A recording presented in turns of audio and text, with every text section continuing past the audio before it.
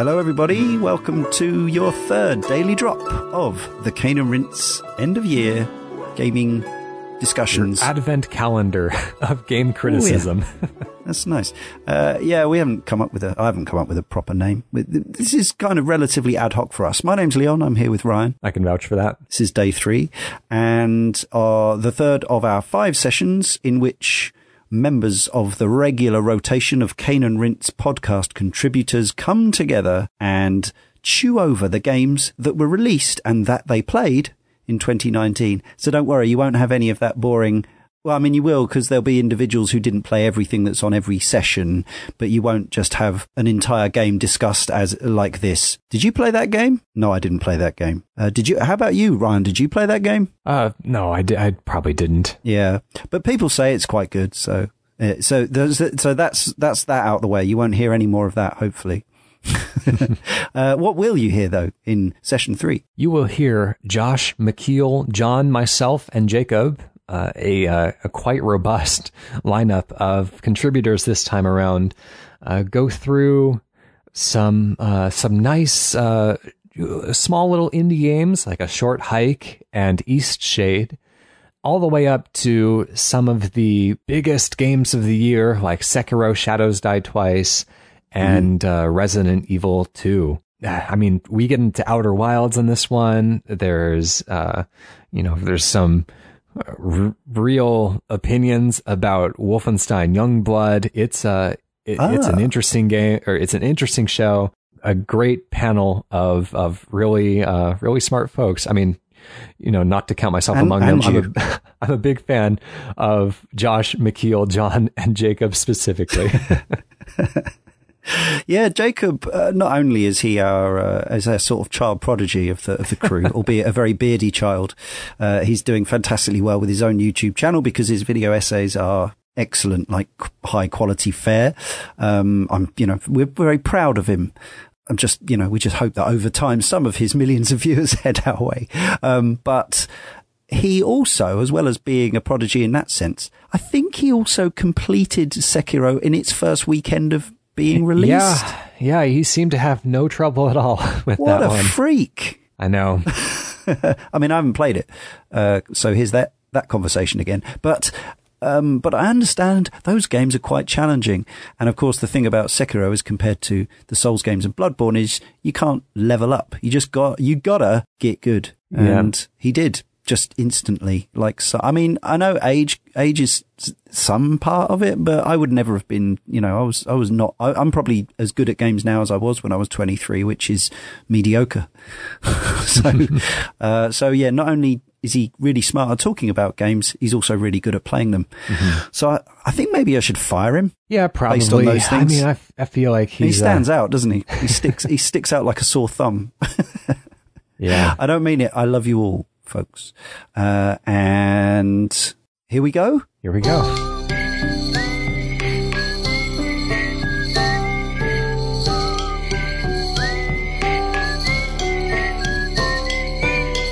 Hello, I am Joshua Garrity, and I am joined by Ryan. Hello. John. Hello. McKeel. Hi. And Jacob. Hello. Let's dive straight into our list of games with A Short Hike. Ryan, why don't you start us off with this one? Right. So A Short Hike is an indie game that was published by Humble Bundle. Since it was published by them, it was also included in one of the Humbly Monthly giveaways, or not giveaways, but the subscription service. And so I came across it there, and it's a really nice, just very basic isometric platformer, kind of viewed from above, and you play a little crow kind of on summer holiday and this little island, and is kind of set a goal for himself to climb to the top of the mountain that's in the center of the island. And it's all very, it looks very Animal Crossing-esque. It has a filter over the screen that makes it look kind of pixely in a Nintendo DS kind of way, where it was like technically real 3D, but there might have been some like faking behind the scenes to make it look like 2D, 3D.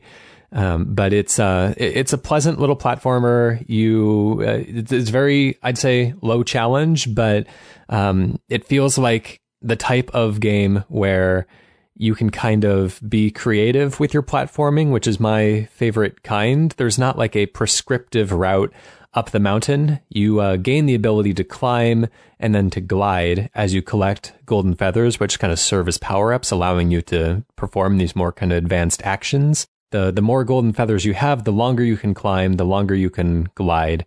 And using kind of that combination of things, it's the type of game where, just like Breath of the Wild, really, where you can kind of like wedge yourself in a little crevice of polygons to that may or may not have been intentionally left there to recharge your stamina. And it just feels very kind of freeform and very pleasant. But all the while, it's a very friendly game. The other characters on the island are really just seem like really friendly people. And I ended up having a really good time with it. It only takes about an hour to play, I'd say, thus the title. And it's a very nice game. Yeah, I feel like you kind of buried the lead here, Ryan, which is like, this is tiny Breath of the Wild, and it's kind of crazy that works as an indie game, because you feel like Breath of the Wild, part of the appeal is like, oh, it's so big and you can go everywhere.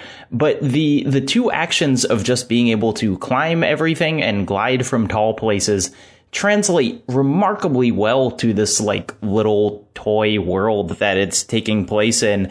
And it really, gave me a lot of the same excitement as Breath of the Wild, just in this like really condensed time span. It's one of my favorite games of the year, and I just found it incredibly pleasant. And as someone who's tired of really long games, just the perfect length to like sit, have a good time the whole time through, and then kind of like be left with a pleasant memory.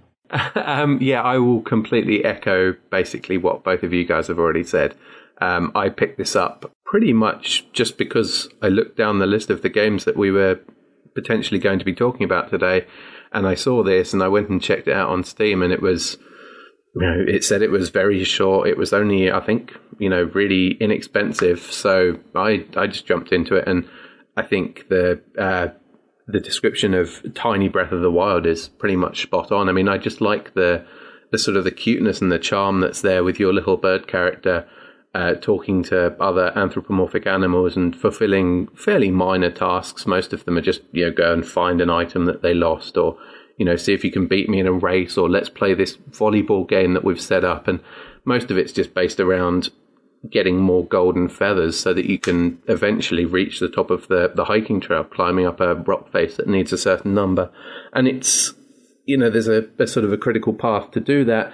But then, I think probably twice as much extra stuff that you can get around with doing. And I lost 20 minutes, probably just sat there fishing, playing around with a fishing mini game and buying bait. And it's just all just very pleasant and relaxing. And it was a real sort of breath of fresh air at the end of what I remember being a rather crap day at work. So, yeah, I would highly recommend. Well, you've convinced me that I need to pick this up quick. Tiny Breath of the Wild sounds perfect to me. Let's move on to Astral Chain, which is a game I've been playing today, and been really enjoying for a few weeks now. So Astral Chain is the latest game from Platinum, those behind Bayonetta, Vanquish, Nier Automata, The Legend of Korra. The basic premise of it is that you control two characters. One is the main player character, who's part of this sci-fi police force, and then the other is the Legion that is attached to you via an astral chain. And I have to say, this game makes a terrible first impression, because when you first start off the game, it's just you as the cop, and all you have is a basic attack. And at first I was like, okay, they're going to introduce the astral chain and what have you, so fine, whatever. And then they introduce the Legion and the astral chain, and it feels, and for a while, it feels really basic. And what you can do with the Legion is almost as simple as just tell it to go over there, tell it to come back, and that felt like about it for quite a while. There's a little mechanic with tying people up, but being able to execute that in the moment is really, really difficult. it's not until later on where this, I'm going to avoid spoilers, but this this big event happens in the story, and then suddenly the combat opens up drastically, and it unlocks. So I think the key is the sync abilities that it introduces you to. So basically, if you pull off a certain combo with your player character, then you can sync an attack with the Legion. Then there's stuff like you can clothesline enemies that are charging towards you with the chain and like fling them across the map. There's just so much in there once it actually lets go of the player and lets them play and lets them experiment with the system. It's honestly probably my favorite combat system of any game I've played this year. It's so creative and fun. The story is utter nonsense. It's just very typical anime over the top fare. And, you know, it's 2019, so playing as a policeman does feel a little bit iffy, but the game's not taking itself terribly seriously. If it was like hard-nosed, serious cop drama, maybe I would have more problems with that.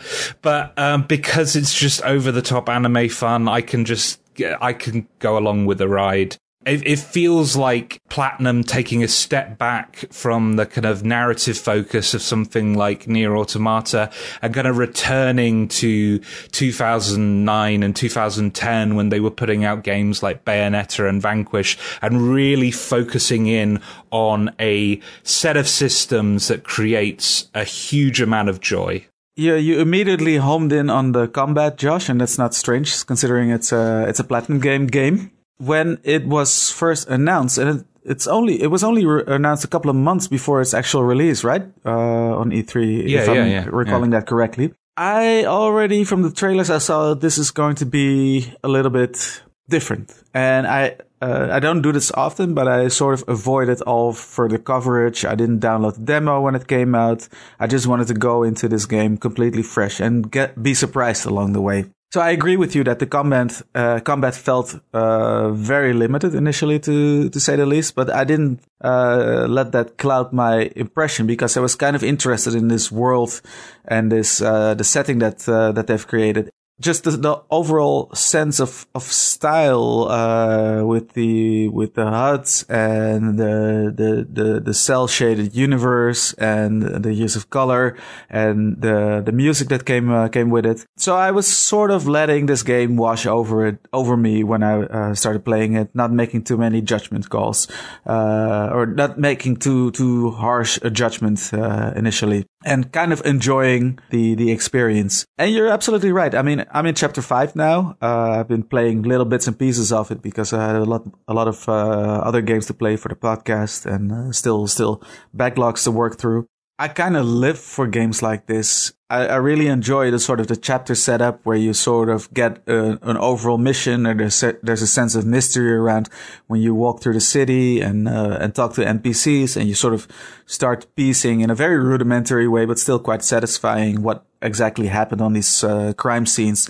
And then it usually culminates in you having to enter a portal and go into the world that the otherworldly threat, the Chimera, hail from. Those are basically the dungeons of the game. Yeah, been really enjoying what I've played from it so far. Played some more of it last night in preparation for this. I reached the end of chapter 4, now I'm in chapter 5. Like you said about the story and the setting, it's all very referential, I think, to early 90s manga and anime. Sort of this Dominion Tank Police, the Guyver, it calls all those kind of mangas and animes to mind. It's a completely fantasy universe, and the cops in it might as well just be knights, or they might be military people, you know? Power Rangers, to be honest. Power Rangers, for example, yeah. So it's this real fantasy sci-fi setting, which I'm very much enjoying. It's superb stuff. Michiel, that headquarters music, though. Yeah. So good. Yeah. So good. It's so good. It's a real toe tapper and head bobber, and you just want to walk around the police precinct all the time. Yeah. Moving on, just a disclaimer for this next game. We're going to talk about Blasphemous. I actually work for a company that works with Team 17 who published this title. I'm not going to be talking about the game, but just so that I'm being completely transparent. But Jacob is going to be discussing his opinions on Blasphemous. Take it away. It's a whole mishmash of kind of indie genre hot topics right now. It's a Metroidvania, it's a Souls-like, it's pixel art, but really I think what sells this game is the art, because it is just this, it's soaked in kind of religiosity and specifically like, you know, kind of Catholic themes of like weird self-inflicted torture and crucifixion and like bones of saints everywhere. And so immediately upon playing it, you're met with these just gorgeously animated cutscenes that are the only pixel art I can think of that kind of is the same level of quality is like the opening of Hyper Light Drifter, the kind of big opening cutscene there. But unlike that game, which is kind of sci-fi fantasy, this is all like a gross supernatural medieval time, and you are playing some sort of knight who's making his way through for very unclear purposes this world full of monsters. And as a game, it's really solid. You know, the fighting feels nice and punchy. It's challenging, but it's not too challenging. Some of the platforming is a real pain in the butt, but it does the Souls things of like interconnected world really well. And there are lots of bosses that are really beautifully animated. But really, I think if you're going to like this game, you're going to like it because of the art style, because that is so good. And if you're not in it for the art style, you could probably find other games that do the same thing better. But as someone who is very taken with the aesthetic, I really enjoyed my whole time with Blasphemous. If you would like to hear more from the developers of Blasphemous, the Game Kitchen, check out The Sausage Factory episode 251, where Chris O'Regan chats to Enrico Collinet. Check it out. Right, the next game we're talking about is Control. Jacob, you actually made a video where Control wasn't the only subject. You were talking about anatomy as well. The title of that video, by the way, ladies and gentlemen, is Control, Anatomy and the Legacy of the Haunted House. It is excellent. Go watch it. So I would like to start with you, if that's okay. Like, because you were clearly passionate enough about Control to dedicate a large portion of that video to the game. So what drives that passion? What about Control excited you? Yeah, so I think anyone who's familiar with my channel will know how much I talk about architecture. From the very first announcement of Control, the fact that they were using like brutalism as the architectural style as a selling point, I was just like, oh, this is a game for me, because not only do I find like that style in particular really interesting, but just the idea of a game selling itself on the type of architecture used in the levels is fascinating, you know, and especially a AAA game and a game that looks as gorgeous as Control does.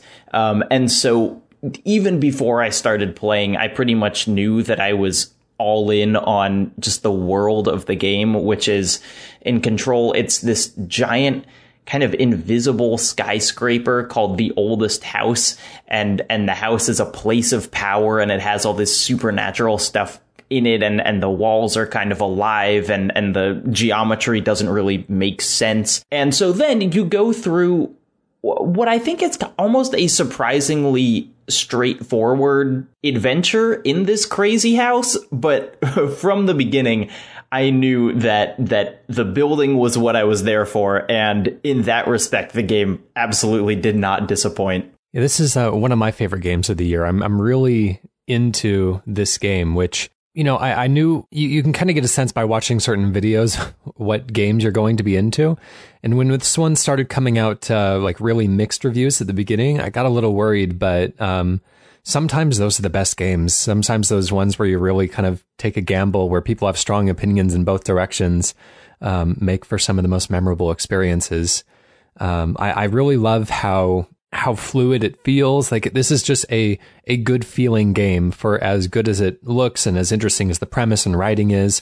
Like, it's just super satisfying, extremely punchy. The gun, I always say the guns all feel great. The gun in all of its many forms feels great. The throwing around pieces of the environment is extremely cool. Just kind of force pushing desks and watching papers and stuff fly everywhere is extremely impressive. I'm playing this one on PC, and due to boring professional circumstances that I'm not going to get into here, I went from having a 3 1080p display lineup to having a couple of 4K monitors plugged in. My graphics card can run it at 4K, but it gets super, super hot. And so it's kind of marred my experience a little bit, having to kind of hop in and out of the graphics settings and try to just like nudge things here and there to try to get it from melting the computer.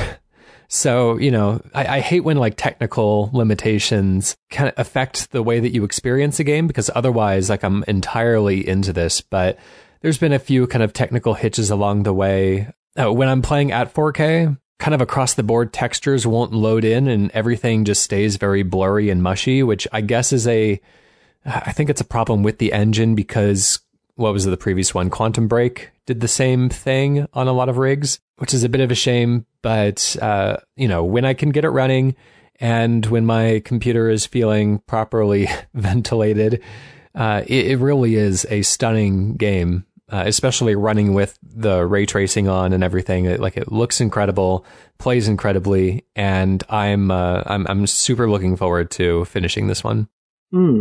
I was also very impressed with Control. I've been very outspoken in the past. I think that I was one of the few people potentially who really, really liked Alan Wake back when I played it in 2010. I don't know if that opinion would hold up particularly well nowadays. Bits and pieces I've seen of it suggest that it may not have been as good as I used to think. But I thought the combination of the storytelling and the gameplay loop in Control worked really, really well for me. As Ryan said, the ability to just rip pieces of the ground out of the floor and fling them at people. And they add a lot of different weapons and stats and powers and things. Basically, everybody that I've heard talking about this game says, I didn't flip between the 6 different weapons. I found like 1 or 2 that worked really well and just went with that. And I was exactly along those lines, and the same with just throwing bits of concrete at people constantly. The only thing that I thought potentially made the game sort of fall down a little bit for me was I think it just goes on a bit too long, and they don't ever really change up any of the things that happen. The storyline is fine throughout, but I think after maybe 12 to 15 hours of it, I was starting to get a little bit fed up of the combat loops and the just lots and lots of almost sort of pointless side quests popping up saying, oh, go to this area, and just, there's suddenly like a little mini horde mode for you to take care of. I found that a lot of that distracted from the critical path, and I think I would have preferred a 10-hour experience rather than a 20. But that's, by the by, probably for most other people. In terms of Control as a gameplay experience, I'm a little bit mixed on it. I think the first half of it is really, really strong, mostly kind of leaning on player empowerment rather than difficulty. I think the mechanics hold up well enough in the face of kind of, easy to mild challenge. But then towards the end of the game, they really start to pile it on, and I just don't. And it's, for me, really, it is kind of the last 2 set piece action moments that kind of dragged this game back for me, because there's just so many people with missile launchers, and there are so many enemies that do so much damage, and you can recover health from killing enemies, but it felt like there's so much projectiles flying about that death could come from anywhere. Also, that like full damage instantly kills you, which I just think is such a mistake in this game, where you want people to be playing and be free. Let them have that one mistake and let them, recover. Let them just respawn with a little bit of health cut off on a platform that's stable, instead of having to start the whole section again because you fall. The way it chooses to be difficult is to just overwhelm the player, and that's not my favorite way of adding challenge. So the combat kind of lost its luster towards the end of the game. What never did, though, was the aesthetics. As Jacob said, the architecture is fantastic, but I would also draw attention to the effects work and animation. When you kill one of the hiss and that oily, smoky thing comes off, I know everyone's commented on this, but it is worth noting. Like, it looks incredible. It just, that alien feeling of you are fighting something that is beyond what you understand, and the way they react to being damaged and hurt is not in the sense that you would expect of any other normal living creature. All of that stuff is great. And the sound design, the sound of that, like that whoosh sound as you pick up something telepathically and then launch it at an enemy, all of the sound design is just top class. So yeah, for me, this is like this is a game to experience for its aesthetics, but I would be tempted to tell newcomers to bump it down to easy, because I just don't think it's difficult in an interesting way. I don't remember it having any difficulty settings. I think that stood out to me when I started it, I couldn't find anything. Good luck then. Good luck dealing with those last few encounters. So how would you describe the combat system? Because I haven't played a bit of it. I've seen some videos. If you, let's say, Alan Wake, for example, has a very clear sort of combat dynamic with the torchlight and making enemies vulnerable to your regular weapons. Is there some kind of similar hook to the combat in Control? It definitely has a hook that's similar in that both your psychic powers and your kind of gun has recharging energy. And so typically how I played was you get a couple shots off, then you pick up stuff from the environment and start throwing it around until that's done. And some enemies have vulnerabilities to specifically thrown objects or your gun. And so you're just kind of swapping from one to the other while the bars recharge. It's certainly not as strict as Alan Wake in terms of you have to burn them with the light before shooting them, but it's also not particularly deep. A lot of combat encounters can be basically solved by throwing items, provided that you are good enough at avoiding the damage the enemies are throwing at you. But it's certainly satisfying, and like everyone else said, the effects are good enough that it makes it all feel very punchy. Yeah, interesting. It also does that Alan Wake thing. This is kind of their studio trademark of including live action video in some of the cutscenes, which is strange. I don't care for it, but it also feels less wrong here than it has before. I feel like this game plays like an episode of The X-Files, kind of cranked up to 11. And so having that kind of otherworldly, in a literal sense, in that the game takes place within the game world, and then there are things from our world being pulled in with the live actors. It fits better here than I think it ever has before. Yeah, and there's nothing as jarring as turning on a TV in Alan Wake and seeing a real world commercial playing. I think it also helps the actors that they've cast for this game. I think they deliver stronger performances than in their previous games. It's a really solid cast. I haven't played what's the time travel one called? Quantum Break. I know they've got a bunch of A-listers in there. I haven't played that one. I'm sure Aidan Gillen delivers an Oscar-worthy performance, but based on the games of theirs that I've played, I think this is probably the strongest acted of their catalog. And it's also worth noting that there are very few like strictly required viewings of the live action things. A lot of them in this are like you're walking past a TV and it just happens to be on and you can watch it if you want, which I think makes it, I mean, Quantum Break did the whole, like, you literally just have to watch a whole episode of a TV show. And it's not that intrusive. But I think it works. And there's some stuff that I don't want to spoil later on in the game that is just so weird and off kilter that I kind of think it makes the whole thing worth it. So I ended up being a fan of them despite myself.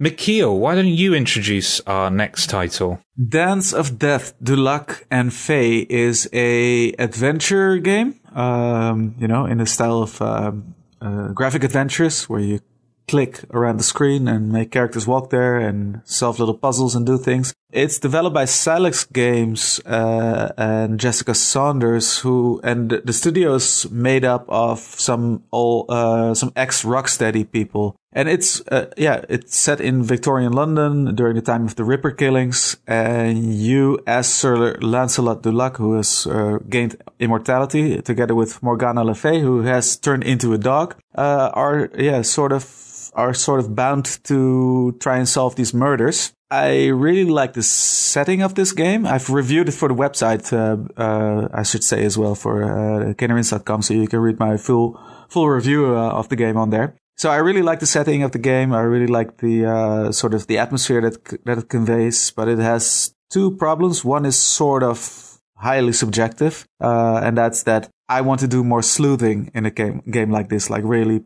piece things together and do some real whodunit style murder solving.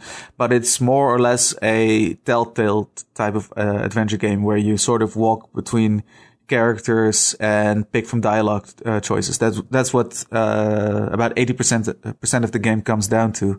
So it's basically very narrative driven, and I think for me personally that's a bit of a missed opportunity. And the other issue I had is just it's a fairly rough game. It has a lot of rough edges which do take you out of the experience, or at least that did to me, and do feel very jarring at times. But at the same token, I'm kind of interested to see because since it's built up as a first episode of a continuous story, I'm kind of interested still to see where this will go in the future.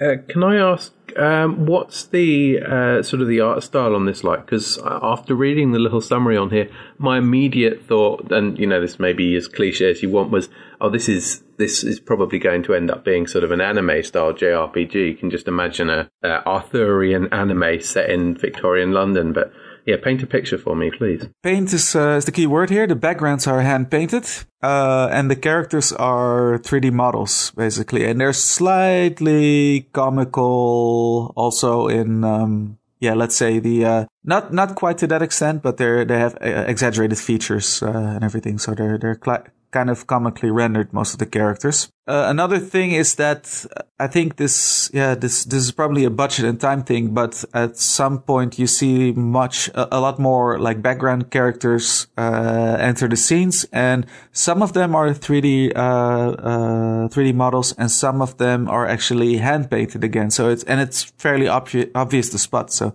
it's a bit of a clashing of styles there. So another interesting detail is also that it only came out on PC, only on Steam, I believe, because not on consoles, because the game features nudity. Yeah, when you get to that part, it's all fairly tame, actually. It's sort of medieval style paintings that have a bit of nudity on them.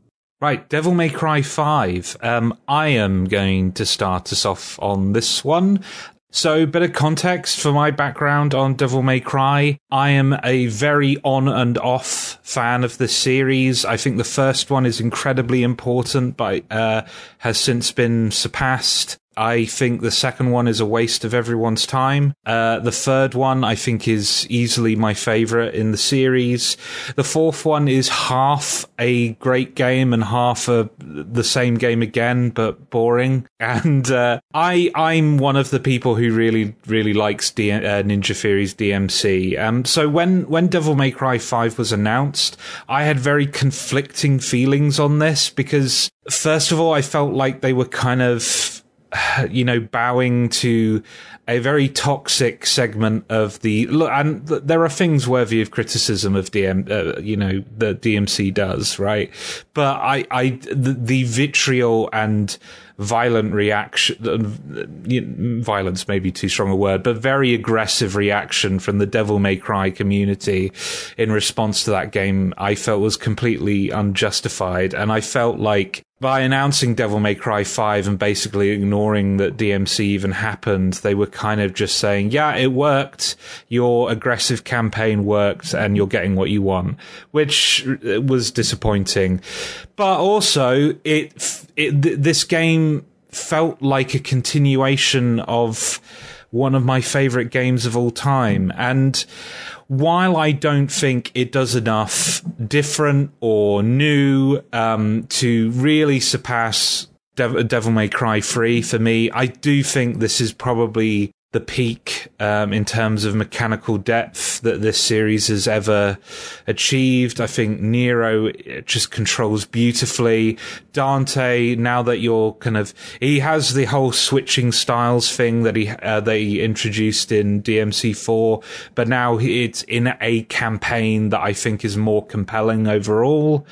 And he's just a joy to control. And then V as well is just a really different take on a character in this style of game, being able to control your familiars, that are basically issuing them commands and them doing all the dirty work for you. There are 3 great character action modes of play in this game, but it's very safe. It feels, and I don't necessarily mean this as a criticism. It feels like a game of the PS2 era, but with the textures and resolution of a modern console game. Polygon count maybe as well. Well, yeah. It looks stunning. It's obviously using the RE engine, so the character models are incredible. So it's weird to have these the high fidelity character models, and then playing it is like, wow, is it 2005? And I don't, and that sounds like a negative. I loved that part of the game, but if you're coming here expecting something to push the genre forward, I think Astral Chain is probably a better bet. That is doing some new creative things with this genre. This feels like let's just take the formula and execute it to as high a standard as humanly possible. I think the plot for this game is just fan service central. It's just like a wink and a nod with every plot beat. I think it's really, really solid, and it doesn't, as I said, doesn't do enough to surpass my favorite game in this series, but it's a pretty excellent title. Maybe this was exactly what the series needed, because it has been so wildly uneven. As far as the Japan developed Devil May Cry's go, all of them have had very troubled development and bits and pieces cut out of them. Even the first one is almost not completely finished. Maybe this sort of safe but substantial approach is just what the series needed at this point. It's an interesting game to play in what is a post-Bayonetta world, because I'm one of the weird ones who's my favorite. Maybe it's not weird. I don't know. My favorite in the series was 4, and I know that 4 is half a game, but given as I play through these games, like a half a dozen times anyway, the repeating didn't bother me that much, and really I was in it for the combat system. And up until 4 had just the deepest combat system you can possibly imagine, and it was great. And then Bayonetta came out and had all the same depth and complexity in combat system. And what it didn't have was these like bizarre platforming challenges that feel really wonky and like hidden secrets that you don't really feel like should be in the game and all of this stuff. And it evolved the formula. And Devil May Cry 5 is back, and it has the deepest combat system of basically any game I've ever played, and it looks beautiful.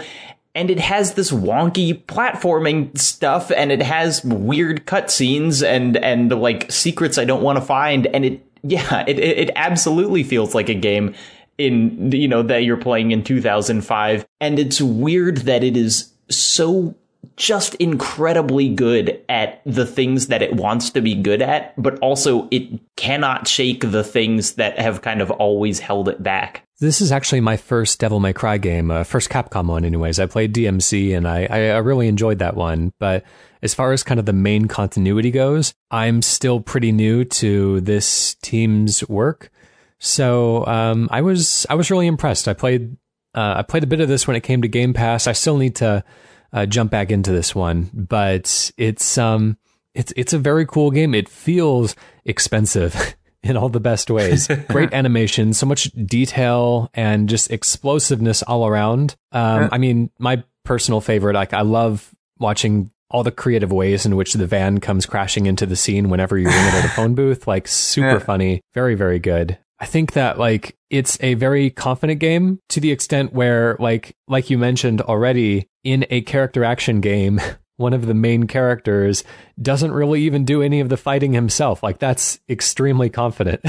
Yeah, I just love all the small touches, revving up the hilt of a sword like a motorcycle handle. Like it's all terrific. Small complaint that I would have is that though I know that the game is like super generous with it, I still don't like games that have a limited life system in 2019. It just feels weirdly antiquated, but it's not really a problem here. I think I kind of disagree with that for limited life systems, but I haven't played too far into the game yet. I'm still only on Nero, but I like also what they've done with the character in that, you know, before he had his stretchy arm in Devil May Cry 4, but now you have all these different kinds of arms, and you immediately feel like, okay, you need to put a lot more effort into learning this character now, and all the variations and things you can do with the various arms. I also found Nero, where I sort of saw him as a weak copy of Dante in Devil May Cry 4. I found he's a bit of a cocky git, but he's a likable cocky git. You know, I found him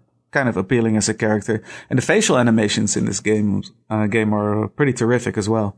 Our next game is East Shade. Ryan, why did you select this game? This is one that I've kind of had on my radar for a number of years, actually. It got a Steam, not an early access, but how they kind of put up a page before the game is even anywhere close to having a release date. And it's the classic Steam trap that I'm sure we've all fallen into, of a game whose screenshots look too good to be true, but you might as well keep your eye on it anyways. And so I always kind of wrote it off as like, this game looks beautiful in the screenshots. It looks like exactly the kind of thing that I would be into. But when it actually comes out, these are going to be very manufactured screenshots that aren't going to actually represent the gameplay. But even so, I thought it was worth keeping my eye on because I really love the premise. You know, you're in a foreign land. This is very kind of high fantasy setting where you're playing basically a traveling artist, a traveling painter, and painting the landscape is one of the kind of core conceits of the gameplay. And all of that just like kind of rounded out to something that I was really interested in. And so when it did come out, I decided to like, you know what, let's go ahead and take a punt on it and just see what happens. I was a bit wrong in my assessment beforehand. Like, I think that it does have a lot of meat there, and it does look as good in the final version as the screenshots promise. There's some beautiful stuff in there and some really exquisitely designed, visually, especially areas, very important because you're a painter. A lot of really creative vegetation and a lot of really scenic landscapes, stuff that would, kind of be would again come up in The Outer Worlds when that came out later this year. But it is a game that feels kind of straight out of the late 90s, but looking beautiful by modern standards.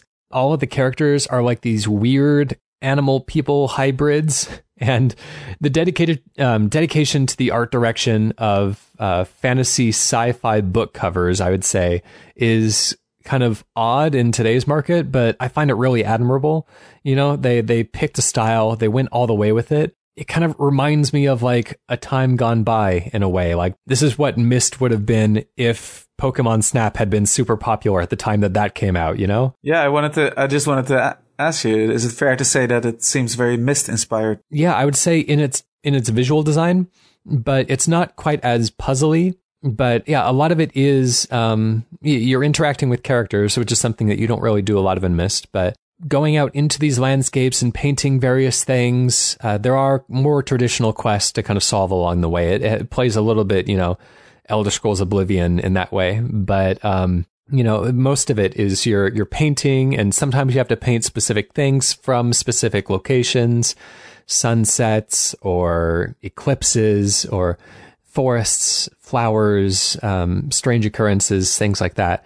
And one of the things that's kind of interesting, and I don't know whether I like it or not, I still need to play more of the game and to give a full opinion on it. This is just a very brief overview. But you have to actually craft all of your canvases in a way that's kind of cool. It kind of gives you that feeling of, you know, stretching your own canvas and going out into the wild and, you know, making all these materials. It makes it feel more precious in a way, in the way that using film cameras feels more precious than digital cameras, because there's an inherently limited number of shots you could possibly take. But also, you know, if you're just there to play photo mode in a way, it's like glorified photo mode, then it is a little discouraging to run out of canvases when you see something beautiful. I mean, you can always still Steam screenshot it, but when the entire game is built around it, to not have that be a part of your in-game collection as well is can be a bit annoying from time to time. But overall, I think it's pretty cool. It's very beautiful. It feels like the type of game that is pushing way beyond the weight of their budget, kind of like Dear Esther. Like, I mean, just to go back to Dear Esther, like, how does that game still look so incredible? I have no idea, but there's some really breathtaking stuff in here. It's, I'm not far enough into it to know whether the gameplay systems really do anything incredibly interesting, but I think as just kind of a walk around with a few extra things to do, it's definitely scratching an itch for me when I have just kind of like a day that I just need to mellow out a little bit. Right. So, Ryan, again, another pick of yours, Felix the Reaper. Yeah, this is one that was a day-and-date ID at Xbox release onto Game Pass, and so I was interested in this because it has a very distinctive and super confident art style. To describe the type of game that it is, you play basically a Grim Reaper who is infatuated with this kind of goddess of life, though his primary passion is dancing, and he dances all throughout the game. He decides to enroll in the typical kind of Grim Reaper-y type of work anyways, because that's probably his best chance of getting close to this goddess of life, because they kind of roll in similar fields. But you enter these, I would say, kind of like a very isolated scenes. It's always kind of representational more than literal. You are kind of throughout various points in history, you enter these scenes that play out around a person's death, primarily. There's some sort of a idea that either the wrong person is dying or something is going wrong in these scenes, and you have to basically right these wrongs and make sure that the proper person actually dies. And so that oftentimes is like a multi-steps, pushing carts and moving barrels and hitting switches and stuff like that. But it all controls like a Fire Emblem type game. It's all grid based, but at the same time, there's no, well, when you enter the scene, the entire scene is frozen in time. And so there are some things you can do to get certain objects to move around, but for the most part, it's kind of this still scene that you're trying to influence and trying to kind of put all the cards in place so that when time resumes, then everything will play out as it's supposed to. But it's very difficult. There's a limiting factor in that your character can't be in the sun, always has to be in the shade of one of the objects in the environment. And you can rotate the sun 90 degrees. And so essentially there's two like layouts of light that that it can be in at any point. And so, you have to kind of move objects so that they cast shadows, so that so that you can like build pathways for yourself to move around the level and set up all these kind of toppling dominoes in a way. It's interesting. It's very difficult, I found. I guess it shouldn't be, because it's all very puzzly and all very prescriptive and all very, there's solutions to every problem, obviously, but for some reason, like, I just have a really hard time envisioning like what areas are going to be in the sun versus in the shade when I rotate the sun around. Like, it's all very basic stuff, but it's not clicking with me quite as much. But I will say that the game and the animations especially are really lovely. The character designs are very distinct, if a bit grotesque, in a creative, fun, kind of Nickelodeon kind of way. The music is nice. The character is always dancing around, and the dances are so lovingly choreographed and really well animated, performance captured. Yeah, it feels a bit daunting when I'm in it. I'm not sure I'm really going to continue with it, but it is a very unique puzzle game. And if a very strict order of operations puzzler is something that you're into, I think there's very little that I've seen that's like it. And for that reason, I'd say it's worth experiencing, but it's probably not going to be one that I see all the way to the end. If you would like to hear more from Kong Orange, the developers of Felix the Reaper, check out episode 245 of The Sausage Factory. Right. Fire Emblem Free Houses. I think Michiel should start us off with this one. I am a bit of a Fire Emblem nut ever since I started playing Path of Radiance on the GameCube way back when. The 3DS game sort of burned me out on the series, and I was cautiously interested in Three Houses, but yeah, I'm saying cautiously, but I picked it up on launch day pretty much. And I dove straight into it, and I was really in the clouds with this game. I thought like, Fire Emblem is back for me. And I love the setup, actually. I didn't know I was going to love it, but I love the setup of the calendar, and that in this game, you're basically a professor and you teach your students in the art of war. So you basically raise them kind of as you see fit, as units for later on the battlefield. And the cool thing about this whole thing, the social element, the teaching, all the stuff around the academy that you do, is that every little thing, as meaningless as it might seem, has some sort of effect on your group of students. Basically what's going to be your army of units. Even just as far as them being more open to learn more things and grow faster, or to sharpen or develop their specific skills into varied units for this tactical role-playing game. So I was all in it, and I was also I was quite surprised with the Black Eagle house that I chose. I was quite surprised with how much I started caring for the characters in there. They seem fairly stereotypical in the beginning, but then afterwards, these anime characters, do have a lot more personality and quirks and background than you might initially give them credit for. Only scratch the surface of this game. I'm about 40 hours in, but there has been a turning point. It's not only the game's fault. It's also because I had other stuff to play more urgently, but partially there's a turning point in the story, which didn't sit well with me because I felt like the development of the characters didn't make much sense anymore. And this could very well be based on my choices, because this game is massive. You've got 3 different main story paths to choose from. But even within those 3 main paths, there are different branches and story branches. So the choices I've made during my playthrough kind of soured me a little bit on what was happening. Some character behavior and developments didn't make much sense anymore. What I didn't expect to happen is that you, at least for the time being that I'm playing, maybe it will come back in some other form, but all of a sudden that whole element of the calendar and raising your units is sort of gone from the game, and I didn't know that I was going to miss it as much. So I've sort of I'm not as compelled or to play it anymore as I was before, where I just couldn't wait. Like I was properly addicted to this game for a long time. So maybe it's just the time, and maybe I will get right back into it. But that's my story with the game so far. I still need to spend some more time with this one, but from what I've experienced so far, there's been kind of a bit of a good and a bit of bad to everything.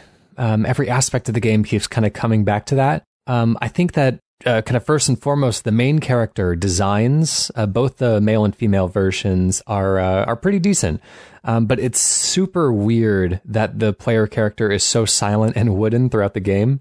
Really, like, just dead-eyed stares, and like it feels like there's something wrong with the character, and especially when you can hear him or her vocalize during battles, it's really, really odd that he or she is so silent during the parts of the game where there should be conversation happening. I'm not really sure why they decided to go for such a wooden puppet of a character, but maybe that comes out a little bit later on in the game. I'm not sure. You can no longer even customize the character, which would usually be the excuse for having really non-expressive characters. It's like, well, it could look like anybody. It could look like anything in these cutscenes, and that's not really the case here. So I'm not sure about that. I think it's an archetypical thing where you're the character is supposed to be your vessel. You're inhabiting it. Of course, the old silent protagonist trope. But the character does have a voice. It's just that he or she is not voice acted, because you have all these dialogue choices to choose from, which puts their thoughts into words. Yeah, but even in the scenes where it's just like the fact that like he or she doesn't hardly ever blink. Like there's something very kind of odd and serial killery to that character that I just can't really get away from. Right. But it's such a small, minor complaint that, I'm not going to get too hung up on it. But like everybody else is very expressive. They do a great job of animating everybody differently and giving everybody unique and interesting personalities. Kind of a handful of duds, I would say, among the character lineup, but that's probably just because I haven't spent much time getting to know them. It's pretty surprising how layered almost all of them are, and how more of that you start peeling back throughout the game. Mm. I think it depends on which house you've chosen, though. Yeah. I think the Black Eagle, because we both picked the Black Eagles. Yep. I don't know who you picked. Black Eagle Ryan. As well, yeah. Oh, Black Eagle. Okay, never mind. All Black Eagles here. I was gonna, I was gonna say that I think the Golden Deer and the Blue Lions, the cast of characters within those houses is a bit weaker compared to the Black Eagles. I think that's a much stronger cast. I also think that the Edelgard story is easily at least one specific path. I don't know what path you chose, Michiel, but the path that I consider to be the canonical path is my favourite from what I've seen. I have started to go through the game again with the Golden Deer just to get a sense of how different it is. My understanding is that the first half of the game for all the houses is pretty similar, apart from like some cutscene story beat stuff, and then it's the second half of the game that really changes up.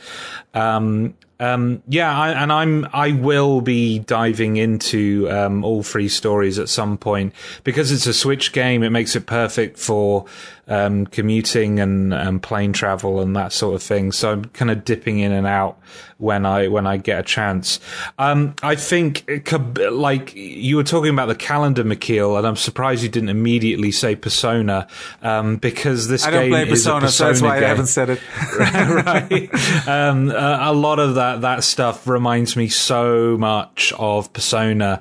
Not just the calendar stuff, but Ryan, the blank character protagonist randomized thing that you were talking about, that's also very Persona. I don't know if I can justify it. It's a choice. But it's very clear to me that they've taken some influence from that JRPG series. And I think it's to the game's benefit. I think having that stuff in between the main battles is actually really engaging and really fun. And the reason why that stuff works so well in Persona is because it creates that bond of companionship with all your fellow teammates. And for a game where teamwork and coordination is so key, that's only additive for me. Like it's a really strong addition to the series. I think the game on normal mode, and I'm not there's been I think Patrick Klepek wrote an article for Waypoint or Vice Games. I forget what that's called now.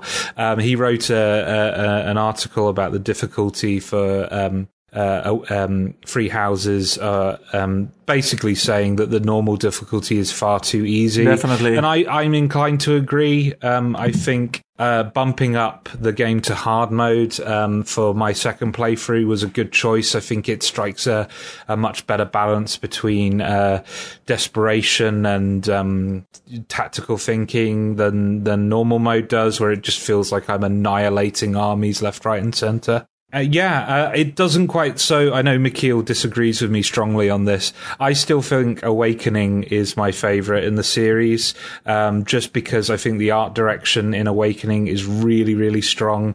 I prefer the kind of pixel arty approach to the battle maps and all of that stuff to the kind of slightly iffy looking 3D stuff that they've done with this. But this is probably my favourite in the series since Awakening. And I think the choice to have 3 factions kind of dueling it out Game of Thrones style just is just way more fascinating than just having like a bad guy, good guy dynamic. Is it more fascinating than the end of Game of Thrones? Yeah. Yes, infinitely. Right. Next is Gato Roboto. I am the only one who's played this game, so I will just press on. I find this game utterly charming, much like A Short Hike is like a tiny version of Breath of the Wild. I think this game is a tiny version of Super Metroid.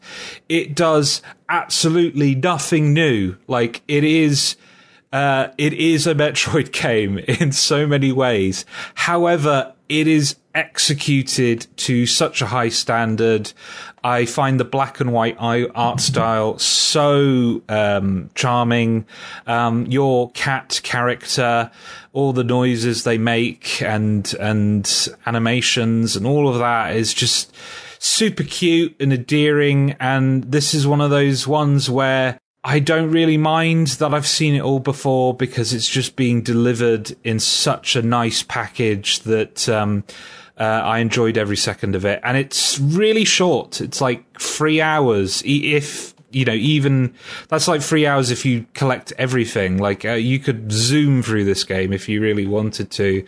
And I don't think there is a wasted moment. It's really lean. All the collectibles are meaningful. All the, the typical Metroid abilities are fun. There's some cool stuff with underwater submarines, which I think is creative, where you actually have to get out of your battle suit and enter into a submarine. And there's that moment of fragility and fear as you're kind of like transferring between the two and enemies are about. I really recommend it. It's really, really cheap as well. I think you can get, like, there was one sale where it was going for like £5 recently, or whatever the equivalent is. It's probably just the same on the eShop store, but so $5 if you're in the US. I cannot recommend this enough. Just charming from start to finish. The game's original title was Catroid, actually, pre-launch. Catroid. Probably potential lawsuits it was changed. prevented that from happening. Yeah. Michiel, why don't you introduce us to our next title? The next title is about a female bounty hunter in a power suit that goes through the insides of a planet to find stuff and explore caverns and all sorts of fiendish environments. And it's also not called Metroid. It's called Grellox. This game was brought to my attention by our very own Leon Cox because he posted a screenshot in our Slack channel and it had sharks with legs on it. Yeah, if you know anything about me, I think that all stock zombie enemies in games should be replaced by sharks with legs, basically. So I was already immediately on board with this game. It sounds like a Metroid clone, the setup for it, but it's actually a lot more like the Sega Master System game Zillion. So there are branching paths, but you basically move from room to room. You deactivate three terminals, and then open the doors to the next rooms. And sometimes there are split paths, and sometimes there are areas to find with upgrades. Wicked little pixel graphics, cool soundtrack. The game is completely free to download from developers Sun Team's website. That's sunteam.co.uk. And you can donate something, which I would recommend. Been playing a little bit of it. It's fairly challenging, especially if you set it to the third difficulty setting, which is normal. So it's pretty challenging to get through so far, but very charming and something fun to try out, I'd say. Right, John, why don't you introduce us to our next title? Yes, so the next game on the list is Hypnospace Outlaw. And I think I'm somewhat shocked that none of the rest of you have played this. This is exactly the sort of thing, it's right up my alley. If you want something that's going to tickle that little nostalgia part of the back of your brain, this is what did it for me. Hypnospace Outlaw is essentially a simulation of sort of late 90s, early 2000s, just really crap internet websites, kind of everything that goes along with that. It's basically a virtual desktop where, or it's not really a desktop, it's kind of an operating system where the conceit is that along with the sort of early internet that we saw in, the universe that we live in, somebody had also created, I suppose it's kind of like a VR headset that I think the idea is it creates web pages from your kind of dreaming memories, or it's something that you can do while you sleep. It's somewhat unclear to me exactly where that comes in. But what it really amounts to is there's a sort of a new internet portal, and the people who've created it are enlisting, I guess, like moderators to come in and, sort of clean up all of the illegal content on there. So you sign up for this, and it gives you, like I said before, sort of a virtual kind of operating system desktop with this Hypnospace program built into it, and you're tasked by the owners, the moderators, to go in there and find infractions, and they'll say, right, we've had reports that somebody's using copyrighted pictures on their what essentially are kind of GeoCities pages and old style message boards. Go in there, track it down, and sort of slap a hammer on it and get them banned. And that's kind of the whole thing. It sort of goes along on a calendar system. You get like a few different dates and times where things have then progressed from the last one. So lo and behold, the people who did the stupid copyright thing have come back later on with almost sort of a hashtag of like defending their stupid copyrighted material.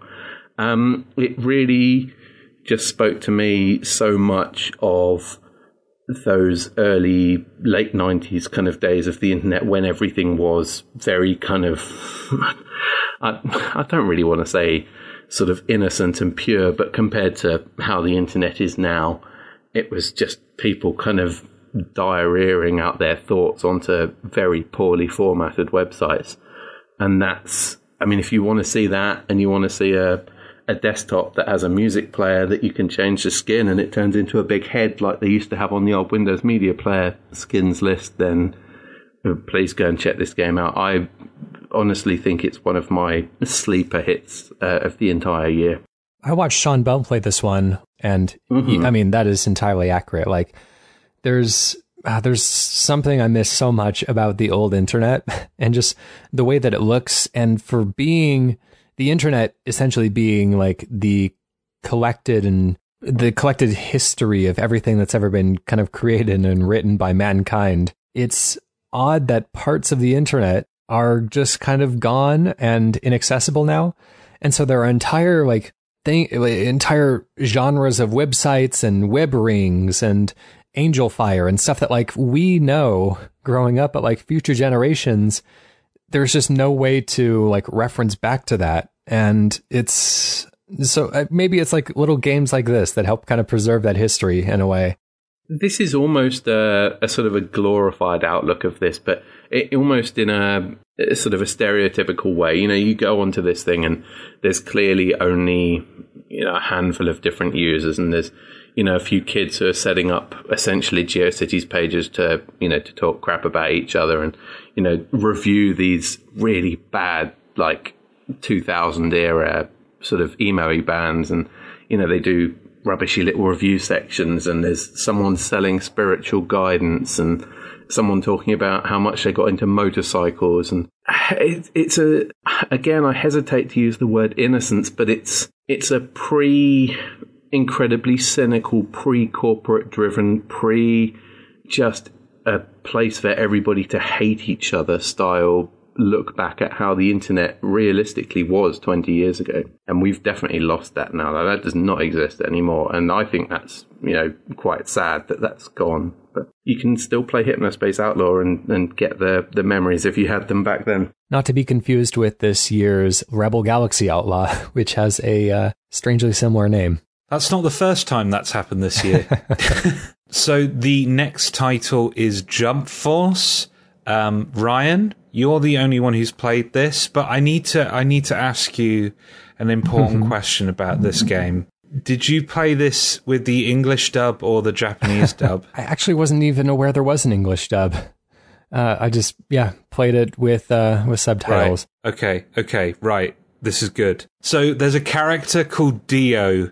That's one of the villain characters in this. Have you encountered him, played as him? Honestly, I've not spent that much time with the game, and that'll become apparent when I start getting the review.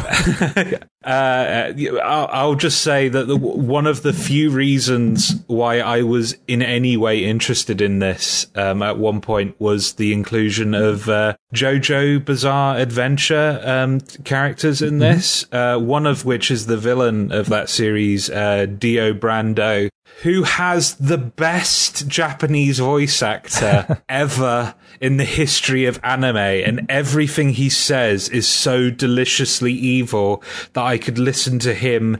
I was about to say read the dictionary, the Japanese equivalent of the dictionary. It's just so good. And like, yeah, if he's in this, if he is in this game, I might have to just borrow it just to play with him. But anyway, enough of my Dio obsession. Ryan, what were your thoughts on the actual game itself? Yeah, to just kind of contextualize, I'm not really like a big anime person. Like I tend to enjoy the animes that I watch, but I don't really go out of my way to seek a lot of them out. You know, I've seen kind of the basics, you know, Akira, Death Note, that kind of thing. But I don't tend to like the Dragon Ball series. One Piece seems fun. Never watched it, but the characters seem really jubilant. That all kind of factors in because this is a huge mashup between multiple anime manga characters within this kind of Jump universe. It's an interesting implementation of it as opposed to the Dragon Ball FighterZ, which came out last year, 2 years ago, somewhere around there. Being very true to the anime style of Dragon Ball and that whole universe, making it look like it's kind of straight out of the anime. This one renders everything in a more, I don't want to say realistic shading, but everything is 3D and textured, and you know it's very different than watching an anime. I think the aesthetic looks quite nice, actually, and I'm really impressed by also the amount of modding that people have done with the PC version of the game. There's tons of videos online of people introducing new characters like Shaggy from Scooby-Doo, which is just fantastic. And I love when there's cool modding scenes around games that deliver content that seems to be kind of at the level of what the game's base content holds. Very impressive. Anyways, I played this one when it came to Game Pass on Xbox One X. Oh boy, it's really bad. I don't know if I want to say that about the gameplay, because of what I've played of the gameplay itself, that seems fine. I tend to actually really like these kind of like 3D over-the-shoulder fighter games. Like I really enjoy the Naruto fighting games, which kind of kicked up on the tail end of the PS3 generation. I think it's really fun to just kind of like be circling around your opponent in 3D space and jumping and dashing and kind of auto combos and escaping from combos and that kind of thing. But kind of like Virtual On and even ARMS by right. Nintendo has a similar sort of dynamic. Yeah, absolutely. But oh boy, it really plays horribly on Xbox One X. It crawls at, like, to say sub 30 is being extremely generous. Frequent dips into what feel like the single digits. Like it looks horrendous at this really low frame rate, which is too bad because the art direction is entirely on point. It's not helped by the fact that I think somebody messed up the HDR, which, like, everything, including the menus, looks extremely washed out, which might be a choice, or it might just be poor HDR implementation. But I mean, with the frame rate the way it is, it's just not really a desirable engagement. So maybe the PS4 Pro version is better because that's a more Japanese console. They probably spent more time kind of implementing the game as it was meant to be on that platform. I'm sure the PC version is fine because I know that one runs at 60. I don't know if it's constant 60, but that's at least, it doesn't max out at 30. But boy, it really kind of like it just didn't really rub me the right way. It just reeks of kind of a lack of polish. There's a lot of instances of text being layered against surfaces that are too bright to read the text against. Yeah, things like that just shouldn't really be an issue in modern games, but they still crop up from time to time. But overall, I mean, there is a huge cast of characters. The fighting is fun. It's just really awful implementation on console. So probably fine on PC, but if you want to give it a try on Game Pass just because there's no additional cost if you're already a subscriber, then go for it, but I wouldn't go out and purchase it on a console. Katana Zero. So this is a stylish action game. I think it's fair to say it shares some DNA with Hotline Miami. Of course, Hotline Miami is top-down, while this is a side-scroller. But in terms of the level of lethality of both yourself and the enemies, it shares that kind of severe nature with the Hotline Miami series, and also a lot of the kind of neon drenched aesthetics. It kind of going for that kind of 80s vibe.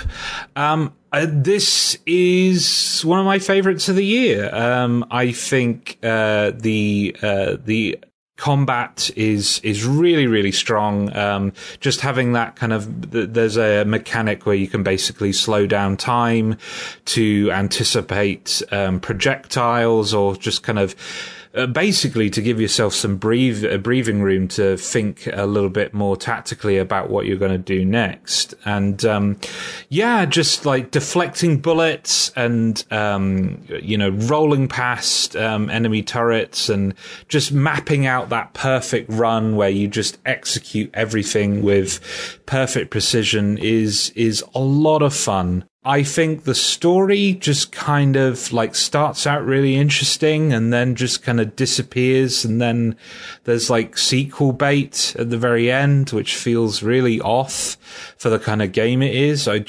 Tell me a complete story, just end. But apart from that, I think just purely as a gameplay experience, it's the pacing as well is just really eclipsed by, and they do a good job of kind of changing up the mechanical focus from level to level.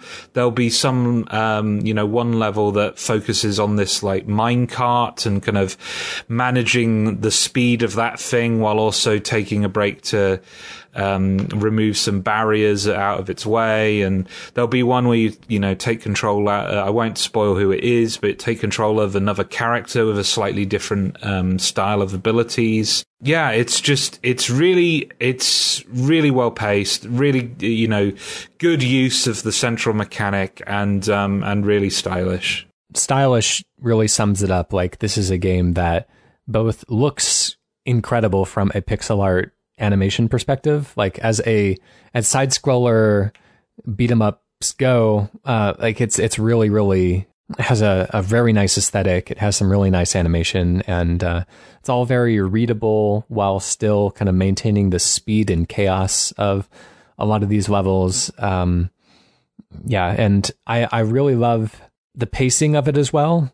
Like, there's it kind of dips you back to some interesting interstitials between the levels, between these kind of high action, high octane levels, as you are sometimes kicking back and talking to your therapist for a little bit, or chatting with the young kind of neighbor girl next door. It's interesting how it mixes it up, and I really like that. I think that one of the most interesting parts of it, ironically, is the action dialogue system. Like, they do this, they do not only the timer on dialogue, where you have to answer within a certain amount of time, otherwise your character will just kind of give the blank, no response. But if you answer too quickly, then you default to giving a rude response, which has some interesting dialogue and gameplay ramifications. But it's meant to just kind of like punish those who are just thumbing through the dialogue too quickly. And I find it to be quite funny, and to actually play into the game in some interesting ways. So that's kind of an unexpected extra little mechanical treat in this game, which is otherwise a really solid action game. It's published by Devolver Digital, and it's about the most Devolver Digital title that you can imagine. So, Katana Zero. Ryan, why don't you introduce us to our next game? Yeah, so this is a free game, actually, that was getting some talk on Twitter for probably a weekend or two. But it's a really nice experience called Kind Words. It's kind of like lo-fi hip-hop beats to study to the game in a way. It's just a small little room that your character is sitting in, sitting at his desk and just writing letters in a way. You can receive letters that other real players have written, usually things that they're worried about or things that are, anxieties that they have, and you can respond. And if people like your responses, then they'll send stickers, which turn into objects that decorate your room. There's no goal, really, just kind of human connection. This is the type of game that seems like it would be incredibly easy to flood with a lot of like really nasty and upsetting responses to people who are already kind of like being very vulnerable and putting themselves out there. But I haven't really had that experience so far, and I haven't really seen anyone else talking about having that experience, at least around the launch window. It just seems like people are being really genuinely kind to each other, which is kind of a nice little pocket of civility on the internet. Yeah, I didn't really experience anyone being crappy about it. I found it to be a bit emotionally taxing, though. Seeing so many other people's worries and insecurities back to back, I felt a lot of pressure to answer in a way that was supportive without being patronizing or giving bad advice or anything like that. It feels like there's a lot of responsibility on you. There's a certain paralysis of feeling inadequate to speak to somebody else's pain when you haven't directly gone through the same thing. But I mean, ultimately, I think what people want is just somebody to listen and validate most of the time anyways. So I didn't end up responding to too many notes just because of that kind of maybe weird emotional pressures I put on myself, but even so, it's so kind of interesting and singularly unique, and it's either free or very, very, very cheap. So, worth experiencing. It's got some really nice music as well. But yeah, what an odd little title. I haven't played this personally, but I have seen a couple of different streams of other people playing it for probably a combined total of about an hour. And as Ryan's saying, it just comes across as being almost like a nice little support network that if you're going to type out, you're worried about your job interview tomorrow, nobody's going to come across with, actual constructive being able to help you with it. But just that little bump from other people saying, I believe in you, go for it, you can do this, it is kind of a positive thing. And unfortunately, the amount of time I did see it, I did end up seeing a few fairly disgusting things that people had put through there, and a few other slightly odd things, like somebody writing a message and then seeing that message come back through on a paper plane not very long afterwards. But assuming it doesn't get completely flooded by the worst parts of the internet, then it's definitely something to have a look at if you like that sort of thing. So Luigi's Mansion 3, I've only played a little bit of this, so I will let Ryan deep dive into it in a bit. But just to give it my 2 cents, if this is my first Luigi's Mansion game ever, and if I had known that Luigi's Mansion was basically E for Everyone style Resident Evil, I would have dived in a lot sooner. In terms of structure, level design, it reminds me a lot of classic PS1 era Resident Evil, and I mean that as like the strongest compliment possible. I adore those games, and just getting to experience that structure in a less tense and not really scary at all, atmosphere and environment was, firstly was kind of educational for me, because it's like, yeah, actually this works, even if the objective isn't actually to scare you. It's still, mechanically engaging, this structure, this puzzle design. It still works. And then like the combat, it's Ghostbusters, and I haven't seen a game execute on the power fantasy of Ghostbusters quite like this. I realise I'm late to the party, but I am now a full convert to the world of Luigi's Mansion, and I can't wait to see more. I really, really love this game. Anyone who knows me knows that like haunted houses and especially kind of fun, spooky stuff is like my jam anyways. And so to see a game come through with a full, fun, spooky aesthetic coming from Nintendo, being one of the big Switch releases of the year, like that's something I get really excited about. So, I definitely had this one pre-ordered and ready to download on Halloween when it came through. And I was really impressed. I was a bit worried going into it because I know that this game was developed by the same team who did Luigi's Mansion Dark Moon, which was known as Luigi's Mansion 2 over in Europe. Because that game was a real mixed bag. Yeah, it was. There were some cool things about it, some nice improvements over the first Luigi's Mansion game, but it was hampered by some kind of needless repetition and by some really, really, really kind of worst in class boss design. And so I was a bit worried, and especially since this game was going to be very boss heavy, but kind of all my fears were put to one side in place of Luigi's. Unfortunately, you had to bear that cross for both of us. But it's a lovely game. It's very, very fun. It looks brilliant. Like I'd prefer it to be a little bit darker, higher contrast with your flashlight, dustier like the original game on the GameCube. This game comes off being a little bit bright and a little bit clean to really sell the haunted house aesthetic to a full extent, but I think it makes up for it in the sheer inventiveness of every floor of this, what is now a haunted hotel. that you are exploring and gathering different elevator buttons to go to the different floors. Extremely inventive. The unlike Luigi's Mansion 2, the boss fights are just for the most part, it's like really, really good. Like very fun to fight, very inventive. There's a couple that I thought weren't as strong, and there's one that was a real stinker, but for the most part, very, very good. I've been really impressed by this one. There's so many secrets and different hidden passageways and things to uncover, which just layers so nicely into the haunted house aesthetic that, man, it's everything that I wanted it to be and was afraid that it wouldn't be. But it really is. Cool. Are there creepy twin girls and hallways that fill up with blood in it as well? I haven't seen any hallways filling up with blood, but right. But maybe that's just because the boating mechanics aren't that good.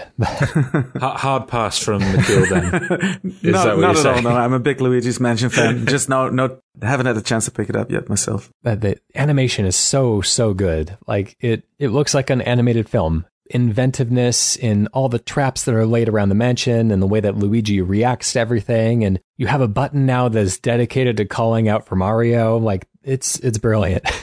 It's really, really good. I always felt that the first Luigi's Mansion already had this sort of Artman animation sort of style to it with the way Luigi was animated. Yeah, and they really play it up. Yeah, I'm really, really excited to properly dive into it once I've finished Astral Chain. What I've seen so far has been really impressive. So our next game is a game that I've only just purchased but haven't touched yet. I picked it up in, as of recording, we're edging closer and closer to Black Friday, and various sites are doing Black Friday sales, and I've finally picked this one up, and I'm really excited to dive into Metro Exodus, because I really liked what Metro Last Light was trying to be. But Ryan, you're the one who's played this.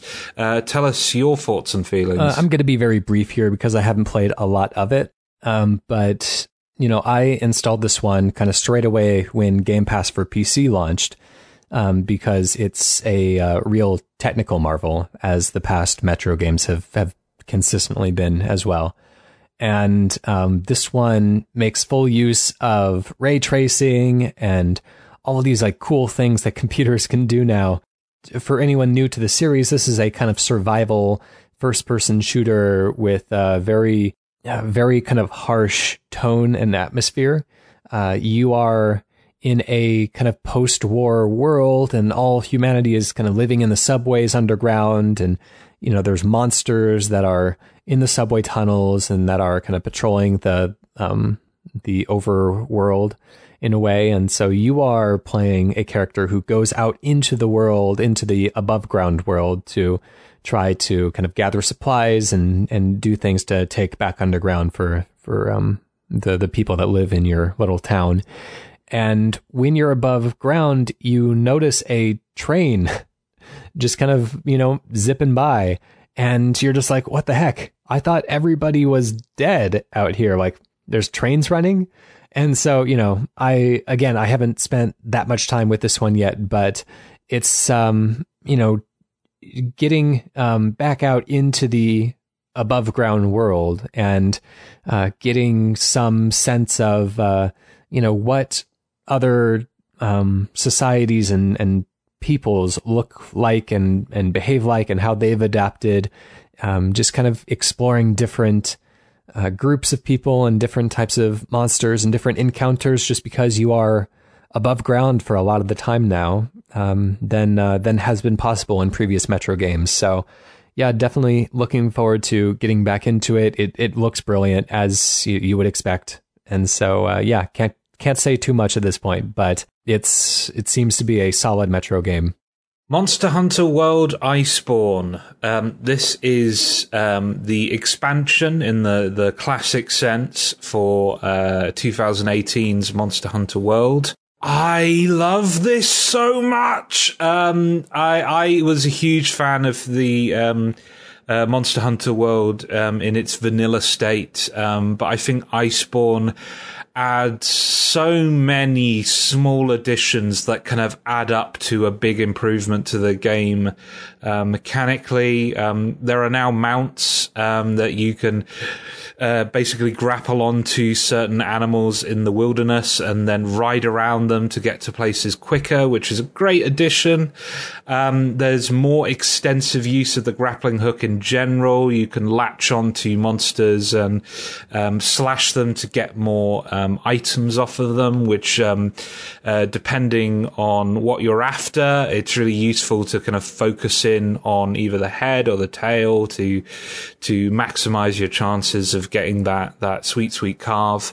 And I think all the new monsters that they've introduced are real winners. Obviously, this is not just, straight up new creations. A lot of these are drawn from older entries in the series, but I think Capcom and the Monster Hunter team kind of based on the success of Monster Hunter World, this being like, easily the biggest title in the series. I think they saw this as a chance to revisit the classics, to revisit the fan favorites and introduce the new fans to monsters that people have loved for a long time. So Brachydios, who is one of my favorites, is introduced in this, and I think Brachydios is such a great fight. It's one of like the great boss battles ever conceived in my mind. If you like the idea of a boxing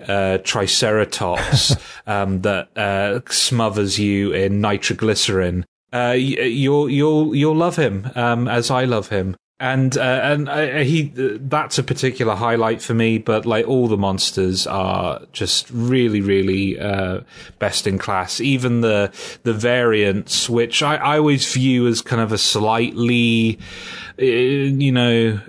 corner cutting approach to monster design. Let's take this old monster and just remix it slightly, but they're remixed in interesting ways that actually change the pace of the fight. So, even those I think are really worthwhile. And then there's Hoarfrost Reach itself, which is the new location. The snow, I love snow in games. I don't love snow in real life because it's cold and wet. But snow in games is great. It always looks really great. And just being able to explore this beautiful polar region, is just, it's a sight to behold. I think if you already sold on Monster Hunter World and a big fan of Monster Hunter World, I think this is essential. It's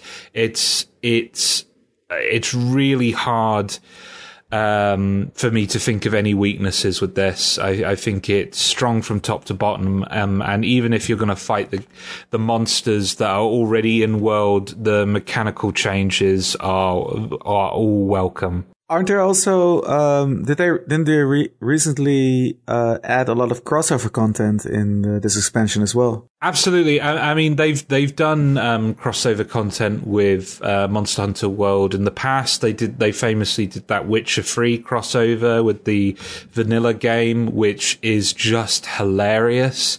Just watching Geralt go through his normal patter, but for a Rathalos or whatever local wildlife is there. It was really funny. And now they're doing stuff with Resident Evil, with this, where you can replace your handler with Mr. X, who I'm sure is somebody we'll talk about later. But yeah, all that stuff is great. So the next game, is The Observation. This is from developer No Code, who did Stories Untold before this. So The Observation, your character is a artificial intelligence called Sam, who controls the various systems on board this space station. But the real main character, I think, is Emma Fisher, who is this scientist on board the space station, and you kind of, with her, try to figure out what has happened to the crew, why you are where you are, It's really hard to talk about this game because I feel like any story stuff with this is a potential spoiler.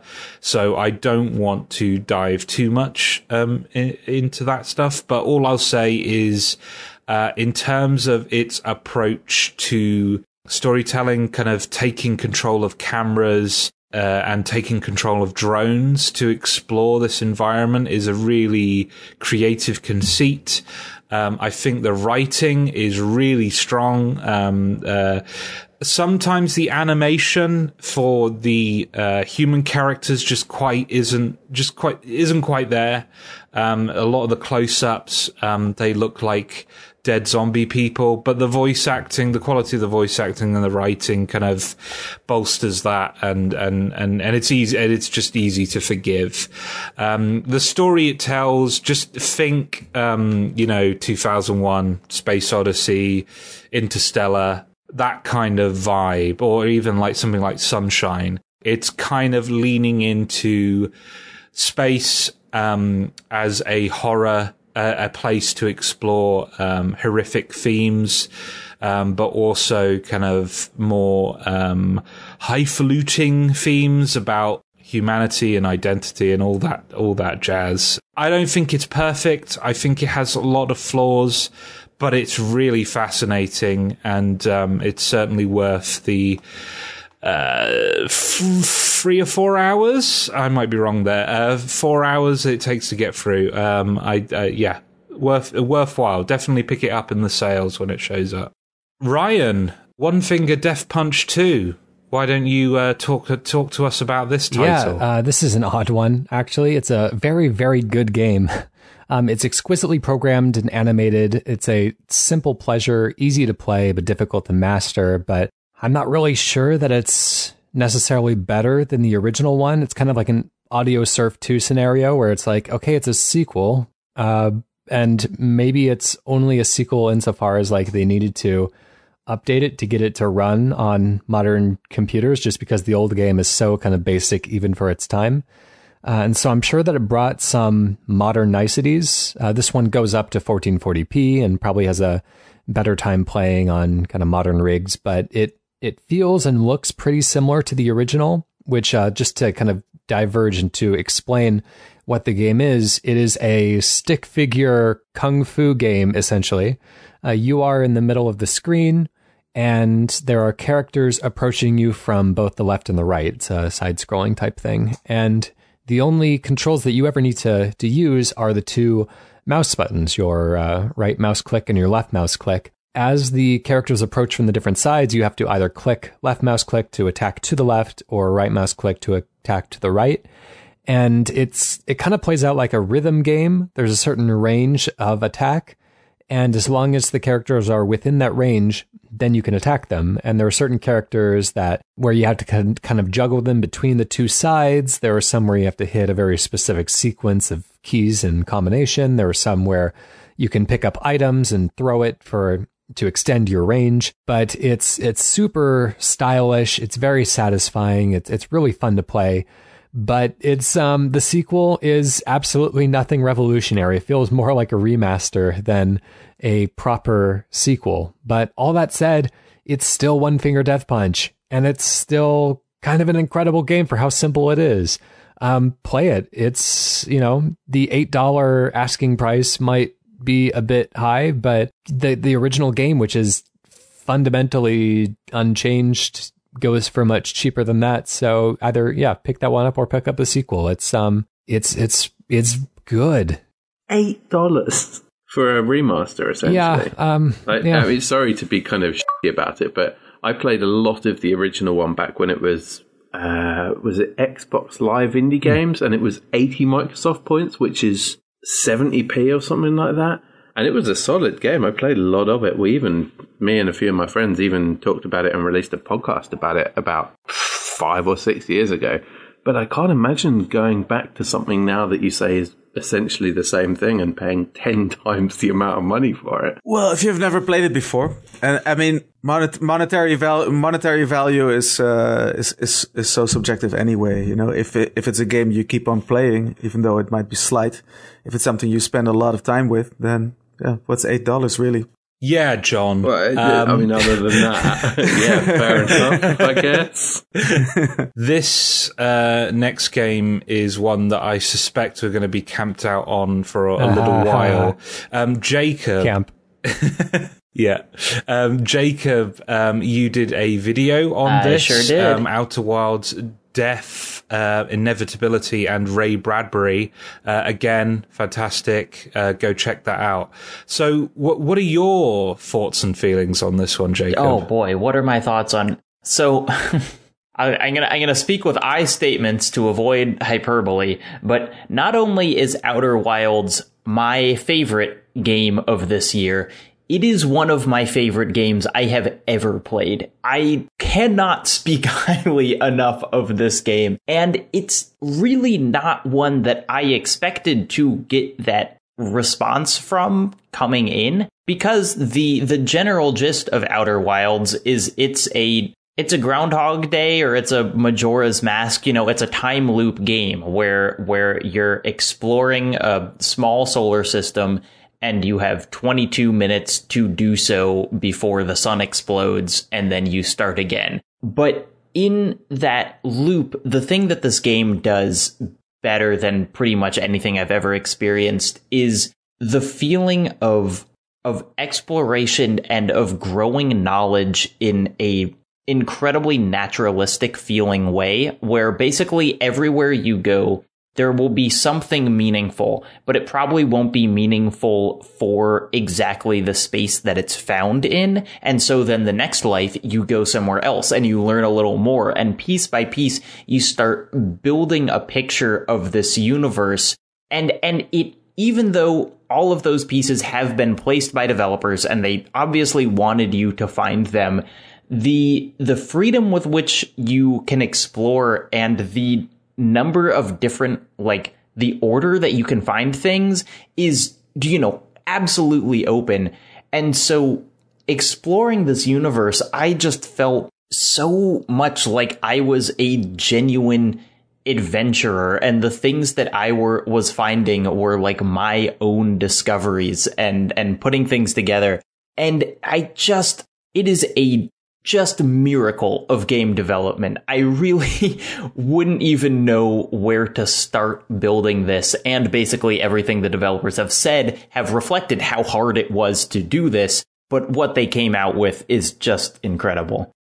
I think this is a masterpiece. I'm always hesitant to kind of go full on like this is one of, my favorite games of all time when we're still kind of in the afterglow. I'm a big believer in, like, give it 6 months, give it a year, revisit. How do you feel now? But I've had a long time to think about this game, and I'm with Jacob. Like, I think this is one of my favorite games of all time. Like, it's like everything it attempts, I think it nails completely. One of my favorite things about it is the way that it conveys both the beauty and the fear of space exploration simultaneously, and having those things not be separate, like being engrossed in the beauty of something dangerous, of something like there's a supernova that occurs that triggers the Groundhog Day thing here, and it's the most apocalyptic event you could imagine. Like, a supernova doesn't just wipe out a planet, it wipes out a whole solar system. It is enormous and gargantuan in its destructive power, and yet it is utterly beautiful. Both the visual design of it and the sound design and the music. The music in this game is so good. It's so good. And then, if all of that stuff, the aesthetic stuff, the exploration, the gameplay, if that's all it was, it would still be a favorite of mine this year. But just the way it ties everything off, and does have a point and does have a thematic core to what it's trying to explore that it nails at the very end. I cannot recommend The Outer Wilds enough. I think we will be talking about this game for years to come. It is just an incredibly impressive piece of work. I don't know what to say about Outer Wilds beyond the simple fact that it has given me basically everything that I want out of a video game. There's a sense of incredible satisfaction when you figure out the way that a puzzle is supposed to work, or you put some pieces together. And I think Ryan can attest to this, because at the time I was playing it not that long ago, we had a sort of a 3-person little setup on the Slack channel where him and the other guy, Thomas, had already played it. I was kind of bouncing ideas around, and there was a point where I was just kind of just talking about where I'd got to, like what my progression was. And I suddenly had this epiphany, like mid-sentence of I've done this, and that led to that. And I just sort of trailed off. I was like, I'll be back in a minute. I just need to go and try this. This might be the solution to this. And it was, and I felt so clever for figuring it out. But then the absolute flip side of that is you think you're such a smart ass, and then you do something incredibly stupid like get out of your spaceship without your suit on, or you fly straight into the sun because you were trying to be do too much of a cool drift around to land on the backside of a planet.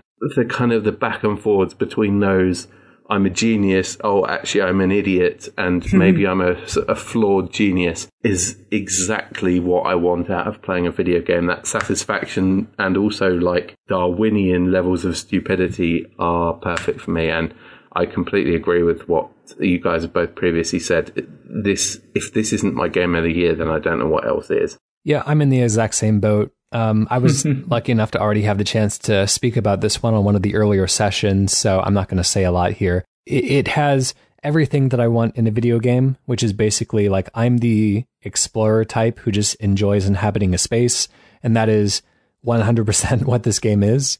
It makes this enormous universe all feel like home in a way, like you know every little bit and piece of this universe by the end of it. Which is such a amazing, fantastic thing, which is still kind of inconceivable given the size of, even though it's a small galaxy, like it's still a galaxy, you're still multiple planets that you're jumping in between.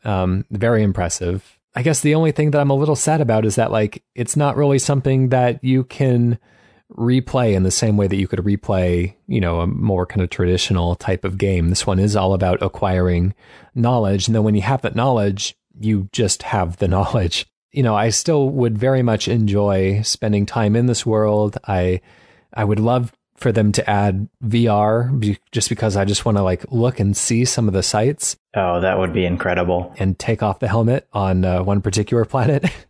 But yeah, I'm so into this, from my earliest trips to now feeling like a doctoral graduate of like this game made me understand the like quantum physics of this universe, which is like crazy. Like speaking at a high level about some of the ideas that the game introduces to you becomes effortless because you have personally experienced them. It's incredible. And again, is just like everyone else here, probably my favorite game of the year. So yeah, crazy game, but what a trip. One of the amazing things about Outer Wilds is it has like countless things that could be the thing for any other game. I will not say most of it, but just like there's one planet where there are storms on the surface and there are also islands on the surface. And sometimes a storm will pick up an island and throw it out of the planet's atmosphere. And so for 30 seconds, you will be floating in zero gravity and be able to see like above this planet with a floating island. And then it will crash back down onto the thing. And that is like, that's basically like the solution to one puzzle is you have to do something with that. And it is so incredibly like there are experiences that are sublime in a lot of video games, but Outer Wilds has such a high density of them that it feels impossible. It's like you put every single genius design you had for a video game into this one game. So what I'm getting from your accounts is that it's a rather decent game? Yeah, Yeah, get it's it if all it's right. on Yeah, sale. It's all right. pretty good. It's all right. Yeah, Solid yeah. 7 out of 10. It's on my shopping list. I'll get to it. Yeah. Yeah, when it's like 75% off, then Yeah. you know you grab When it's it. when it's $8 maybe. The other staggering thing about this is it launched on Game Pass. So it's essentially free for a certain, sort of slay of the population, which is just staggering for a game of this quality to be handed out as a freebie, essentially. And I've mentioned this on another recording or on the other session, but just as a warning for anyone going into it, my preferred style is to play this type of game keyboard and mouse, but there is a planet that you cannot play that way. You need to at least plug in a controller for a small portion of it. So if that goes into informing your decision, it's an unfortunate, what feels like an oversight in an otherwise, very accessible game, but it's kind of unfortunate, but there it is. Next, we have Resident Evil 2. This is the full remake of the late 90s classic Resident Evil 2, again, from Capcom. They're kind of revisiting what they did with Resident Evil remake in 2002, where they've revisited a classic game but changed things up, remixed some things, and basically given it a whole new coat of paint. But this is, for me, is much more drastic a change from the original than the 2002 Resident Evil remake.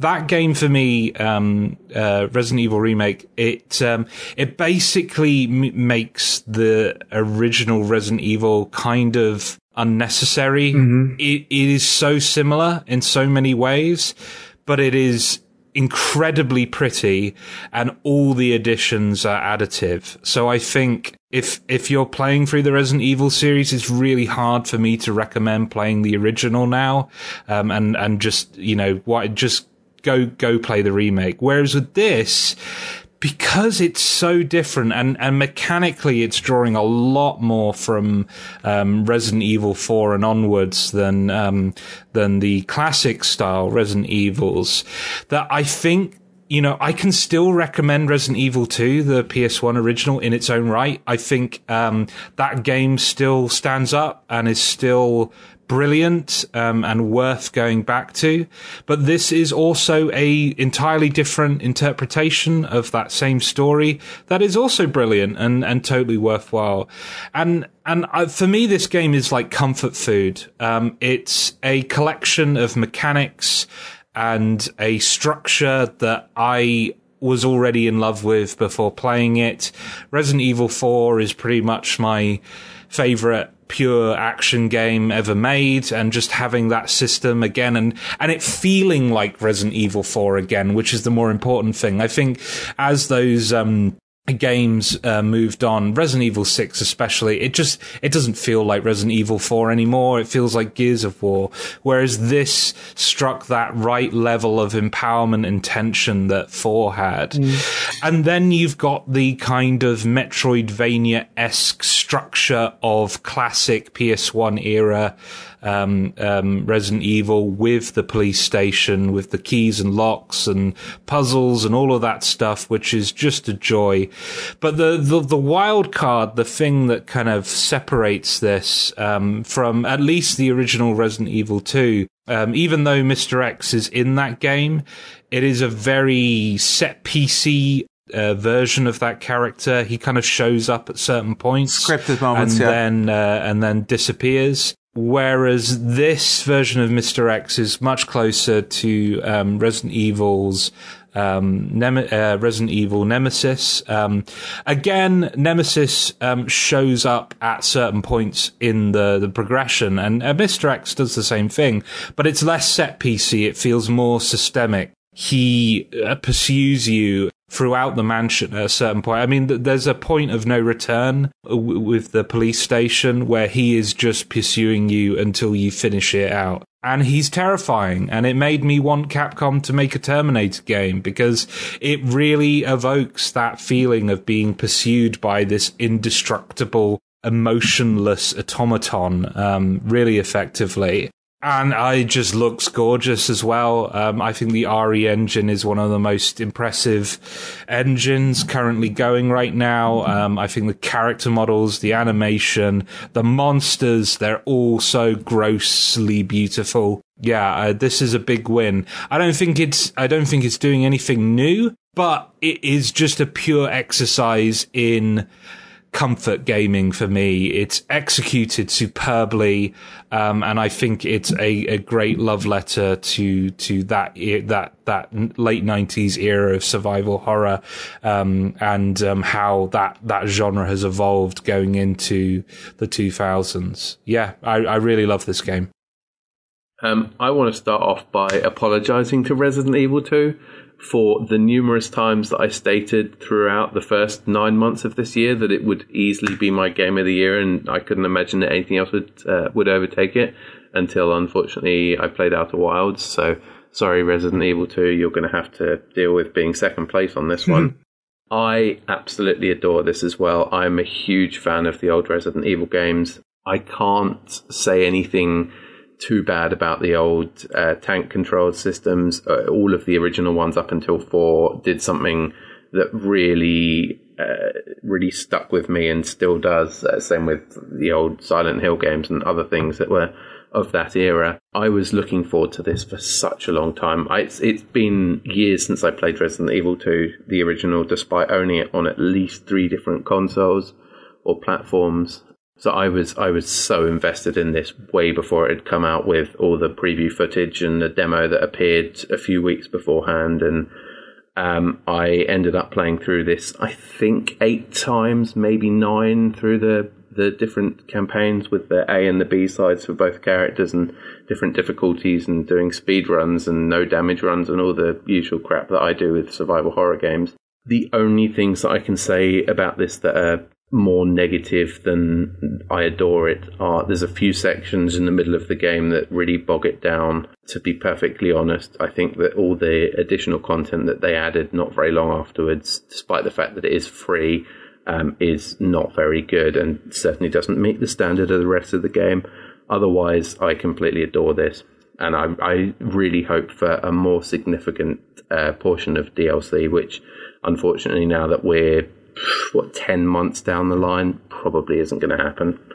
I've played Leon A up until the part where you first meet Mr. X, and had a few good scares at a friend's house. But I've heard also that, because you've played it back and forth, John, I've also heard that it doesn't stick as, it's not as dedicated to the crossing storylines as the original is, with, the parts where Claire and Leon meet and doing certain things having an effect on the other storyline later on, like taking certain items and everything. Yeah, that unfortunately is true. Even without the item zapping system from the original, it felt like the 2 A and B campaigns back then were literally the side by side that you would expect them to, whereas here, really, the B campaign is kind of more of just a more difficult version of the A campaign. You still fight the same bosses and stuff, which isn't amazing. The difference really is more between the Leon and the Claire playthroughs here. I was really surprised to see Mr. X show up in Leon's campaign on the first run-through as well. Like, oh, he's already here? Can I ask a question as someone who loves the more action-y Resident Evils, 4 and 5, but found even 7 to be a little, I'm not good at those kind of like spatial puzzles with the keys, the kind of like Resident Evil puzzle. Is this game dedicated enough to those kind of puzzles that I wouldn't enjoy it? Because there are parts of this that I really think I'd like, but I'm also worried about looking for keys or having to like get an item from somewhere and not knowing that I had to, and all of that sort of stuff. Yeah, potentially. With the item systems, it's the same as the original few games, where you find an item and it unlocks a bunch of doors or opens up another area, and it's sort of Metroidvania-y in that way. that the original Resident Evil games are. Josh was saying before that it felt more like Resident Evil 4 than the games that came after it, right? I'm not sure if I agree on there. I mean, I've played a lot less of it, of course, but I think what I like specifically like about this remake of Resident Evil 2 is that in comparison to all those over-the-shoulder Resident Evils that came from 4 and after, is that singular enemies feel a lot more threatening in this game. Yeah, that's definitely true. Yeah, definitely something to be avoided again, rather than mowed down by the dozens and suplex and roundhouse kick to the floor and go in for the knife and all that stuff. If I had to make a comparison, I'd say that this is more like the original style games influences from 7 more than anything in the 4, 5, 6 and all the other spin-offs that came there. The thing with 7 is I love a lot of that game, but then when the combat shows up, it's really not that strong, especially against the regular enemies.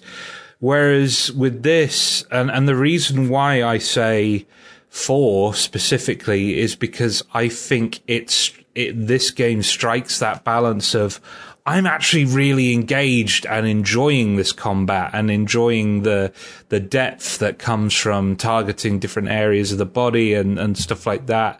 And it also strikes that balance between like empowerment and tension really well. I know that the enemies in Resident Evil 4 are significantly weaker than the base zombies in this, but I don't know. I enjoyed the combat whenever it cropped up, even though like there was you were encouraged to avoid it. Whereas with 7, it felt like a necessary chore that I had to get through. Right. So when you talk about the similarities with 4, it's more, you're talking more about your level of enjoyment being comparable to that game of the combat. Yeah. I mean, the control scheme is the same. I mean, it is the same control scheme as 4. I feel that comparison is valid. Anyway. Michiel, why don't you introduce us to our next game? Rolling Gunner. Yeah, for people that are very sad that Cave is no longer putting out arcade shooters, well, rejoice, because developer Mebius, which is made up of some ex-Cave employees, has put out Rolling Gunner in a far more accessible format this year, namely via release on the Switch, because it actually came out in 2018, but was only playable if you would email or order a PC DVD-ROM from the developers. It wasn't even available digitally. Very curious distribution method. But now it's out, and it basically continues the legacy of Cave 2D shooters, bullet hell shooters, with that exact sort of level of refinement and knowledge and experience in this genre, with super addictive scoring mechanics and wonderful patterns to navigate through it. It's very much, if you're familiar with these games, it's very much, continues the path of Death Smiles and Akai Katana very much so, in it being a side-scrolling 2D shooter, but at the same time, enemies can appear from all sides of the screen, and you've got the namesake of the game, the rolling gun. You've got this sort of pod hovering around you that you control independently of your ship, and you can position in all possible directions to defend yourself from various attacks. And it has an overdrive mechanic where you become super powerful and your shots start canceling out bullets and you start netting the big medals. Then if you activate your overdrive, I'm not sure what the mechanic is, before your regular overdrive meter runs out, you can go even more crazy with this stuff. Yeah, just excellent top stuff. Really recommended to any fan of 2D shoot 'em ups. Right. Next we have the latest from Software, Sekiro: Shadows Die Twice. Ryan, why don't you tell us your thoughts on this one?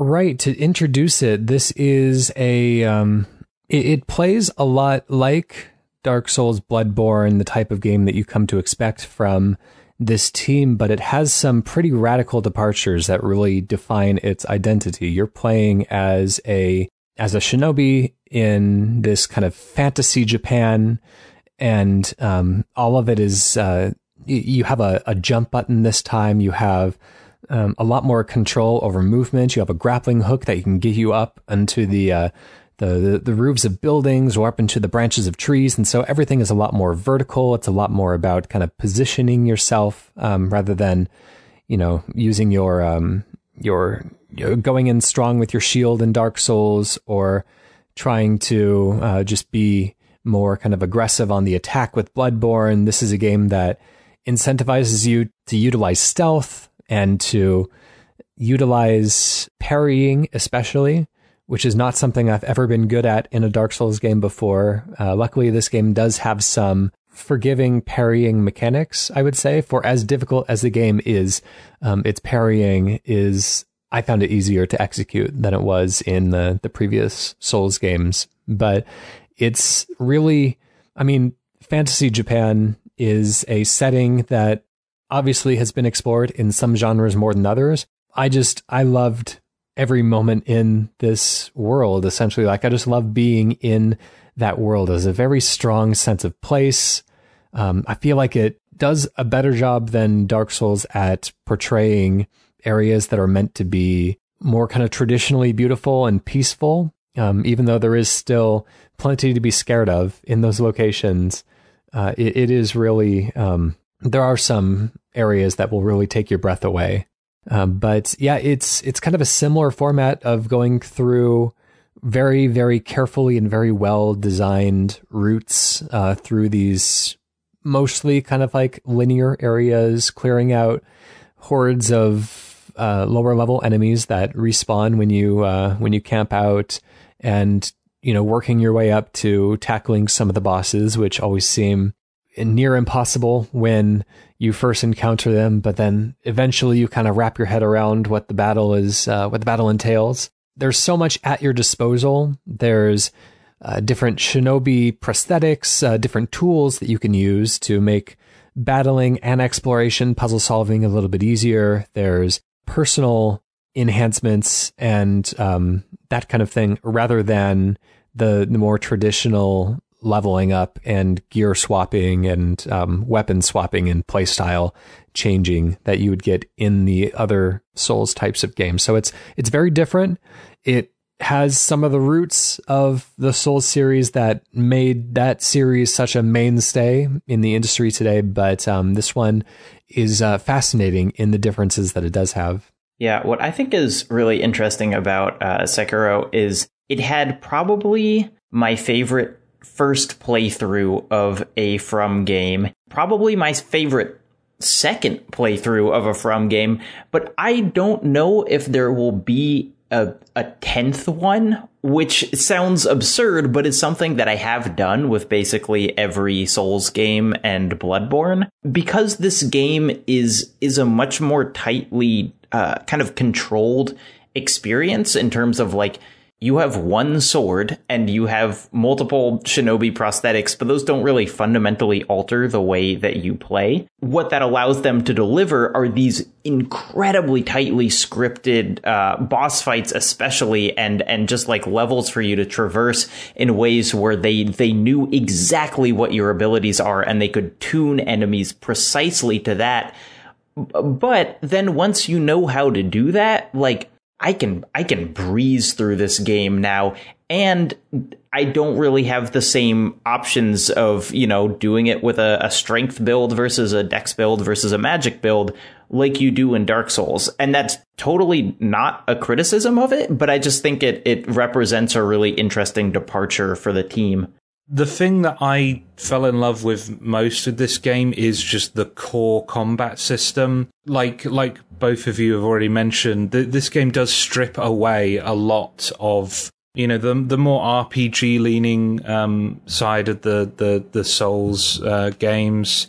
that you don't have a lot of choice. In fact, you have almost no choice in terms of like your weapons and what items you take into battle. It's your blade, and you've just got to figure out how to get through the enemy. As Jacob said, like, some of these boss fights are just absolute favourites of mine. The final boss, who I won't name because that's a spoiler in of itself, at first I was aggravated by, but by the end I totally fell in love with. There's one design mistake with that final encounter, and it's just, why do I have to fight that first guy who's not part of the boss fight every single time? But apart from that, it's one amongst my favourite boss encounters in the entire Souls pantheon. And just the feeling of perfectly deflecting, when you've got a boss, when you've like, right, I have you, I know you, and I know the timing perfectly, and you just absolutely nail the timing on deflections with a whole series of, combos from the enemy character or boss character.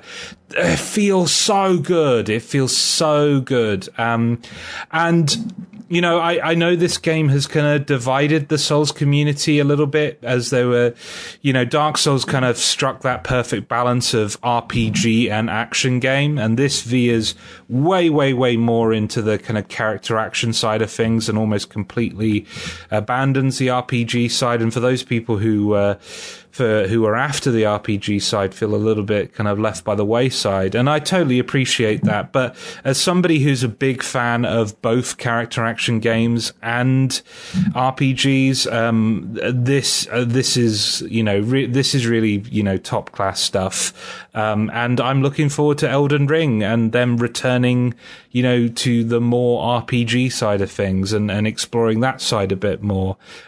This was a great departure for From Software, and I'm looking forward to more new ideas from them going forward.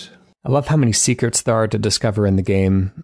All of it is so mysterious, and it leads to this feeling of a very layered. I love the way that it controls. It feels great to just kind of run around. Especially I'm playing on PC, so I got the 60 frames on that. My only big complaint, and I know that this is kind of a tired point at this point, but I feel like there's a certain point in the game where it got too difficult, and it just, that's all a very subjective thing, but it kind of discourages me from wanting to go back and do another playthrough, just knowing that I'm going to hit that point where, for me and my personal level of hand-eye coordination, it just gets to be a bit too much. And there's no real mitigating factors like there are in Dark Souls and Bloodborne. It is just getting good, as they say.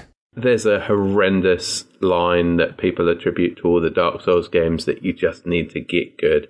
And I've always hated that sentiment, partly because it's just sort of stupid meme culture that puts that forwards, but also because I don't think it's true. I've played all of the Dark Souls games and Bloodborne. I've played every single one of them up to New Game +2, +3. I don't believe I have ever gotten good at any of those games. There's always an alternative to actually being skillful. You can always run away from a fight and go and do something different, or go and change your equipment, or go and grind and level up, or summon in 3 other people to go and gank the boss with you. You never actually need to be that skillful at it. You can always find another way through. And the problem that I've come up against with Sekiro now is that you don't have that option. You do actually have to be skillful at it. And I jumped onto the game. I absolutely adored the style and the setting and everything about it. And I want to say I'm probably about halfway through the campaign, and I got to a point where I'd done everything that I could. I'd gone to all of the other branching paths that I could, and I just had to go down this one route that I'd got to. And I came up against a boss that I probably put more attempts into than any other boss in any other Souls or Bloodborne game that I'd played up until that point. And it just frustrated me so much. And I completely agree that this is what people talk about with Dark Souls, this feeling of you bash your head up against something over and over and over, and then you finally get it, and that satisfaction is there. And I can't lie, that's happened numerous times with Sekiro, and basically every single previous boss fight, I've had the most frustration that I've ever had against the Souls boss, followed by then a feeling of the most satisfaction that I've ever had against the Souls boss when I've beaten them finally. But unfortunately, I got to a point where I think something else came along and I was busy and I put it down, and it's now been about 6 months. And I know every day I think I need to go back and keep going with this. But the longer it goes since I've gotten to it, the less likely I am to actually retain any of the information or the memory skills or anything about how to do it.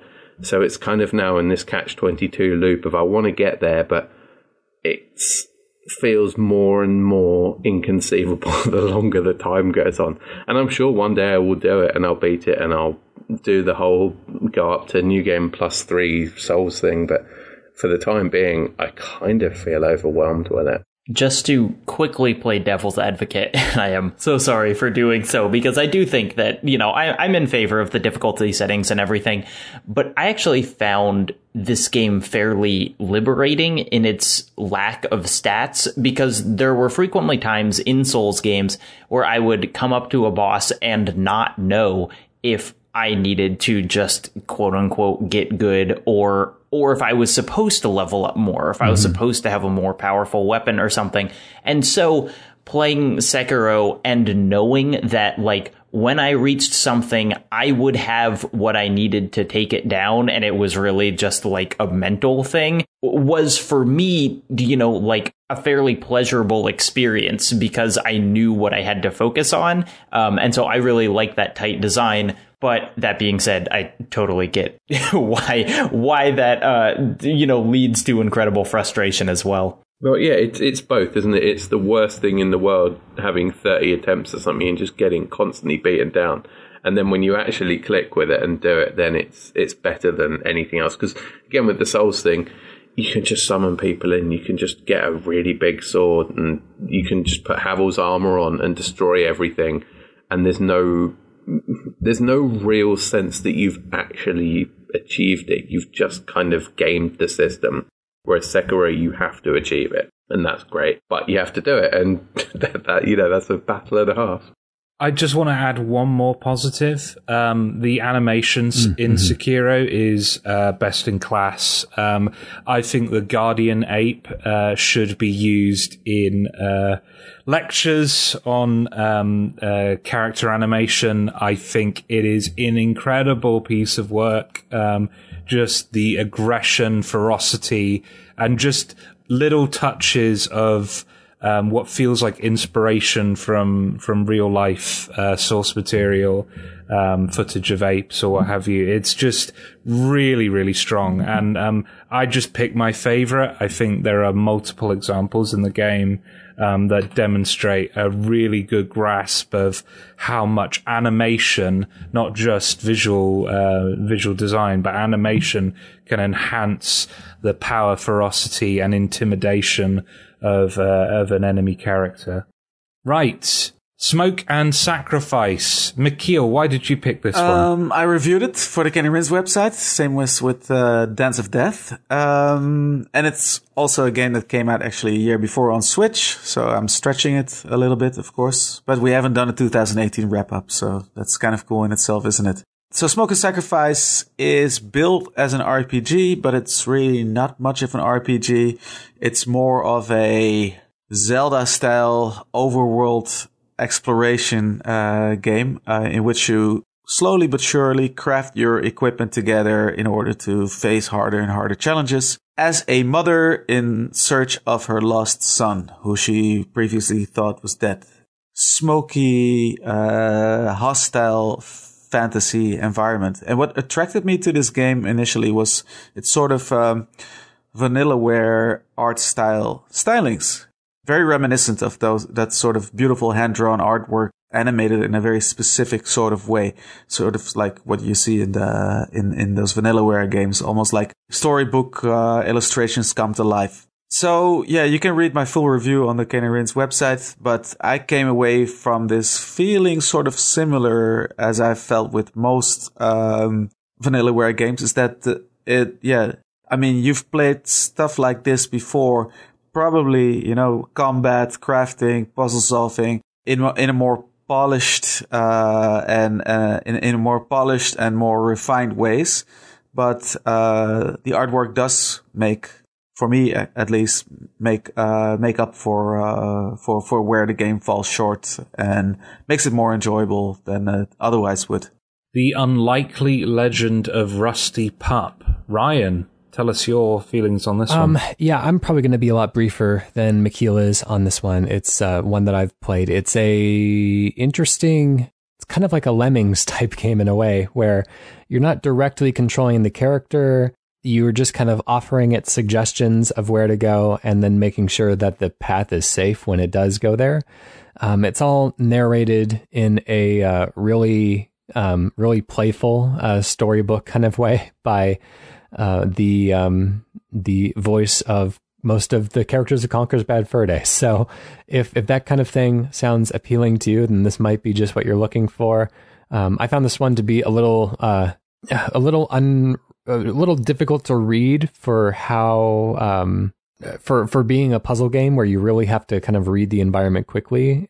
Sometimes it took a little bit of fiddling around to understand what was a foreground object, what was a background object, what was the edge of a cliff, how far was too far before my character wasn't safe anymore. But it's very inventive, and I'm really curious to hear what Michiel has to say about it. Well, I found the game so hard to read that I got stuck on the title screen.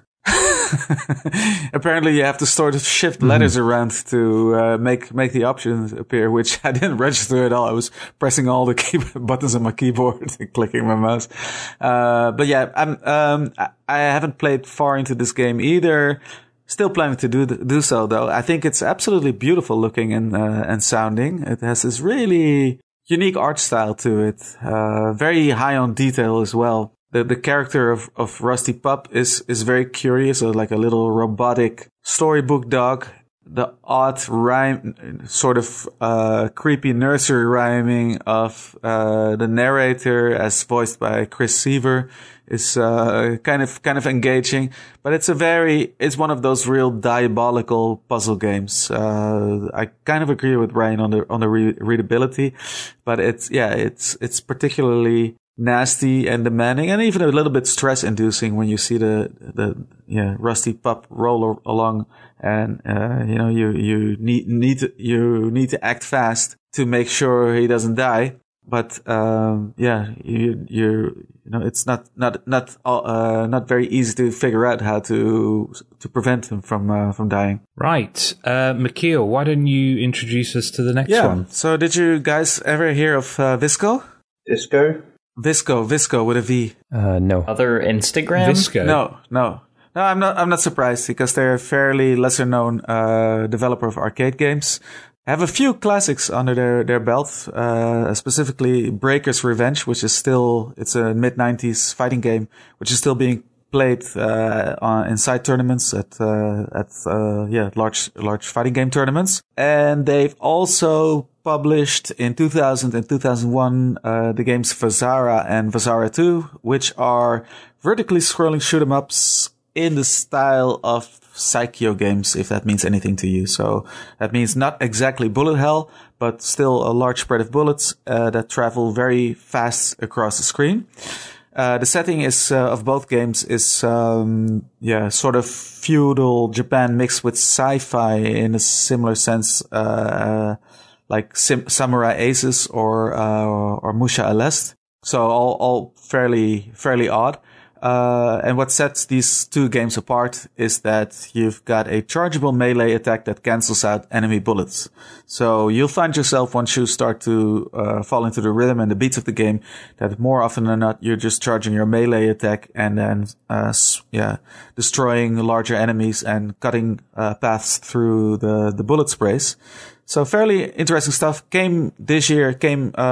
They've were for the first time officially released for home consoles and the PC, I believe, in the Vazara collection. I got on this early because there was a pre-order bonus on the Switch version that if you would buy the game before its actual release, you would get a ridiculous discount. So the game was something like 4 or 5 euros or something. And this collection also contains it's called Visara Modern or something like that, which is basically both games jammed up into instead of a vertical screen resolution, a 16:9 screen resolution, recreated with polygons, fairly slick looking. All the characters of Visara 1 and 2 are in there. All the bosses of Visara 1 and 2 are in there. A lot of enemies, and it's 4-player enabled, so it's a lot of mayhem. I do have to warn anybody that sounds interested, though, to probably not get the Switch version, because the 3D elements of the game, like the Visara Modern collection, is decidedly less polished looking than it is on the PS4 and other platforms, where it has a little bit more spit shine and is a little bit more fluid. Doesn't have as many frame rate hiccups in the 3D versions, but the old school games that are, or the 2000 game and the 2001 game of Visara 1 and 2, they're unaffected. They're the same, pretty much the same across all platforms. Okay, so next we have Void Bastards. John, introduce us to this one. This is another Game Pass Day 1 release, which I jumped onto fairly early on. My love for ridiculously in-depth roguelikes, I think, is pretty well documented. I mean, we could do, to be perfectly honest, they just released the Binding of Isaac Afterbirth Plus on Xbox. So, I mean, we could probably talk about that if we're talking about 2019 releases, but maybe we'll stick to Void Bastards for the time being.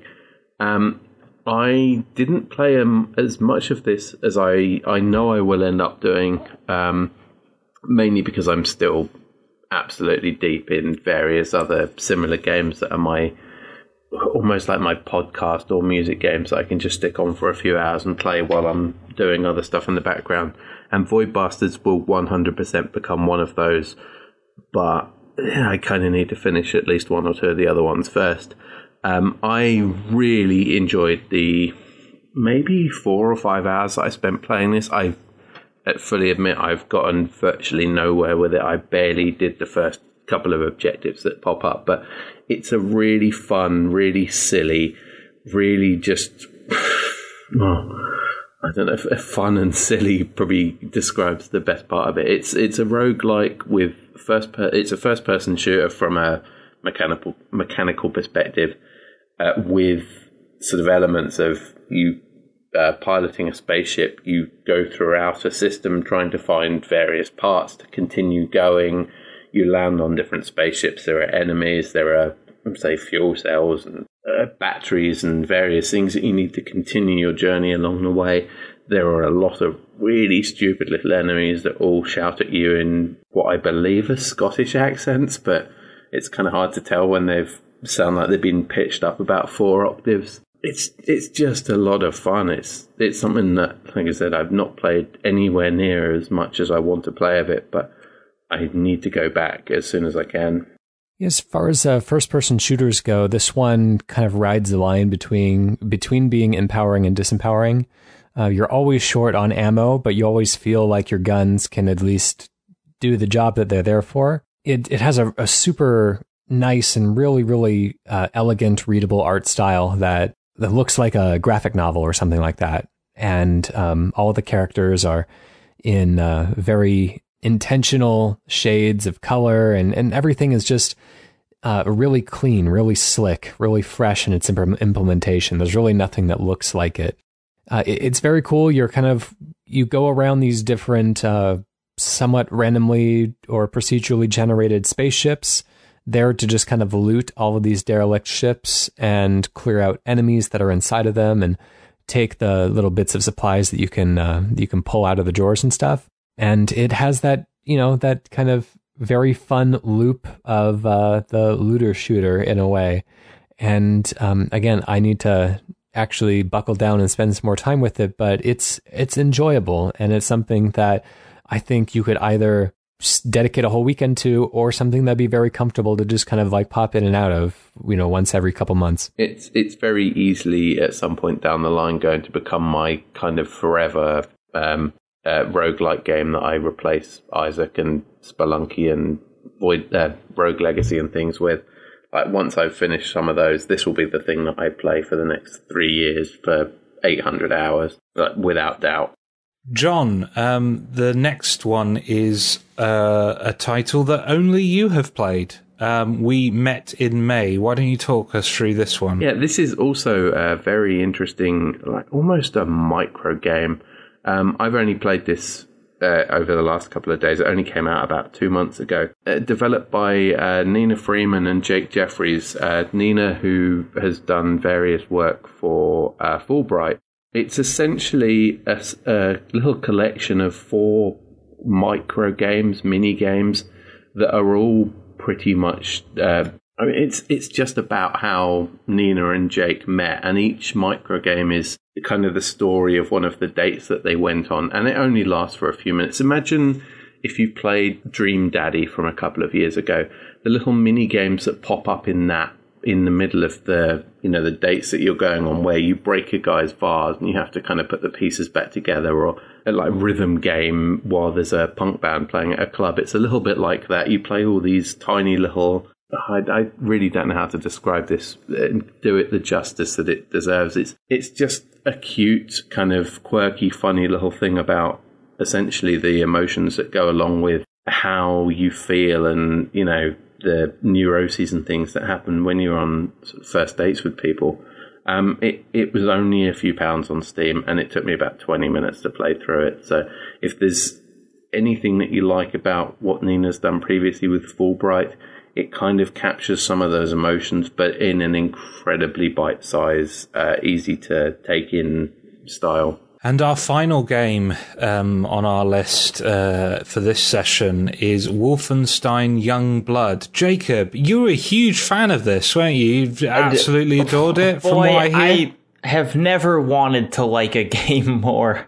I am so committed to the Wolfenstein series. I love those first 2 games and this new rebooted universe so much. And I read the reviews and I thought, well, everyone else disliked this game, but I'm going to be the one who really gets it and sees what they were going for.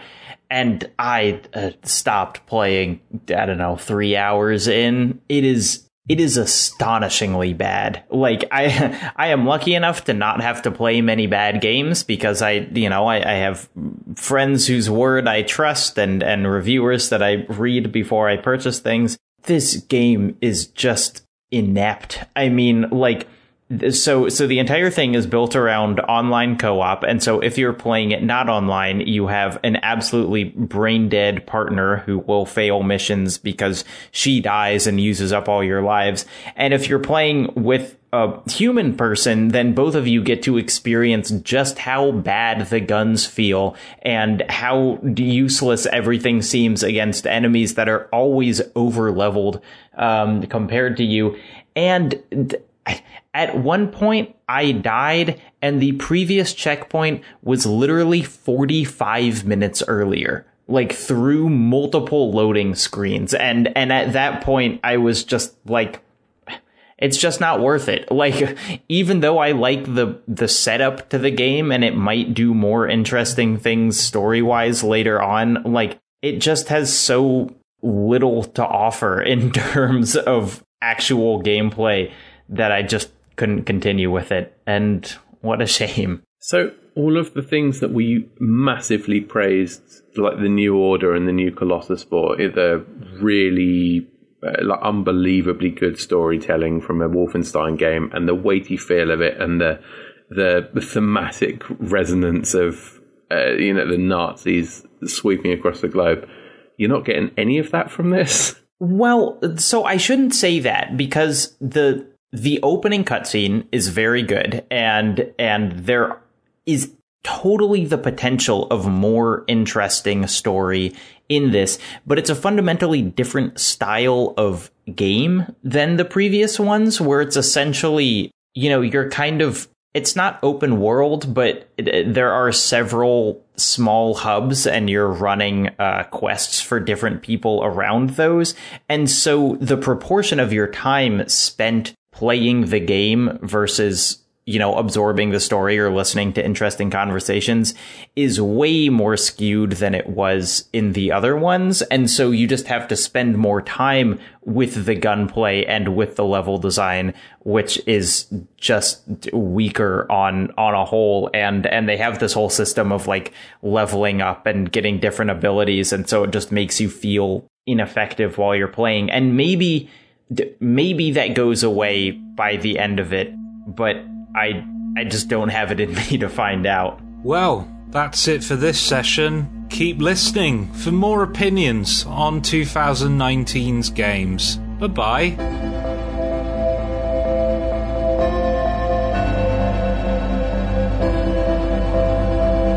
Thank you, folks, for session 3 of the discussions that make up the Cane and Rinse end of year gaming powwow. Thanks again to Ryan for putting this all together, editing, organising, so on and so forth. And we'll be back for another wholesome daily drop tomorrow.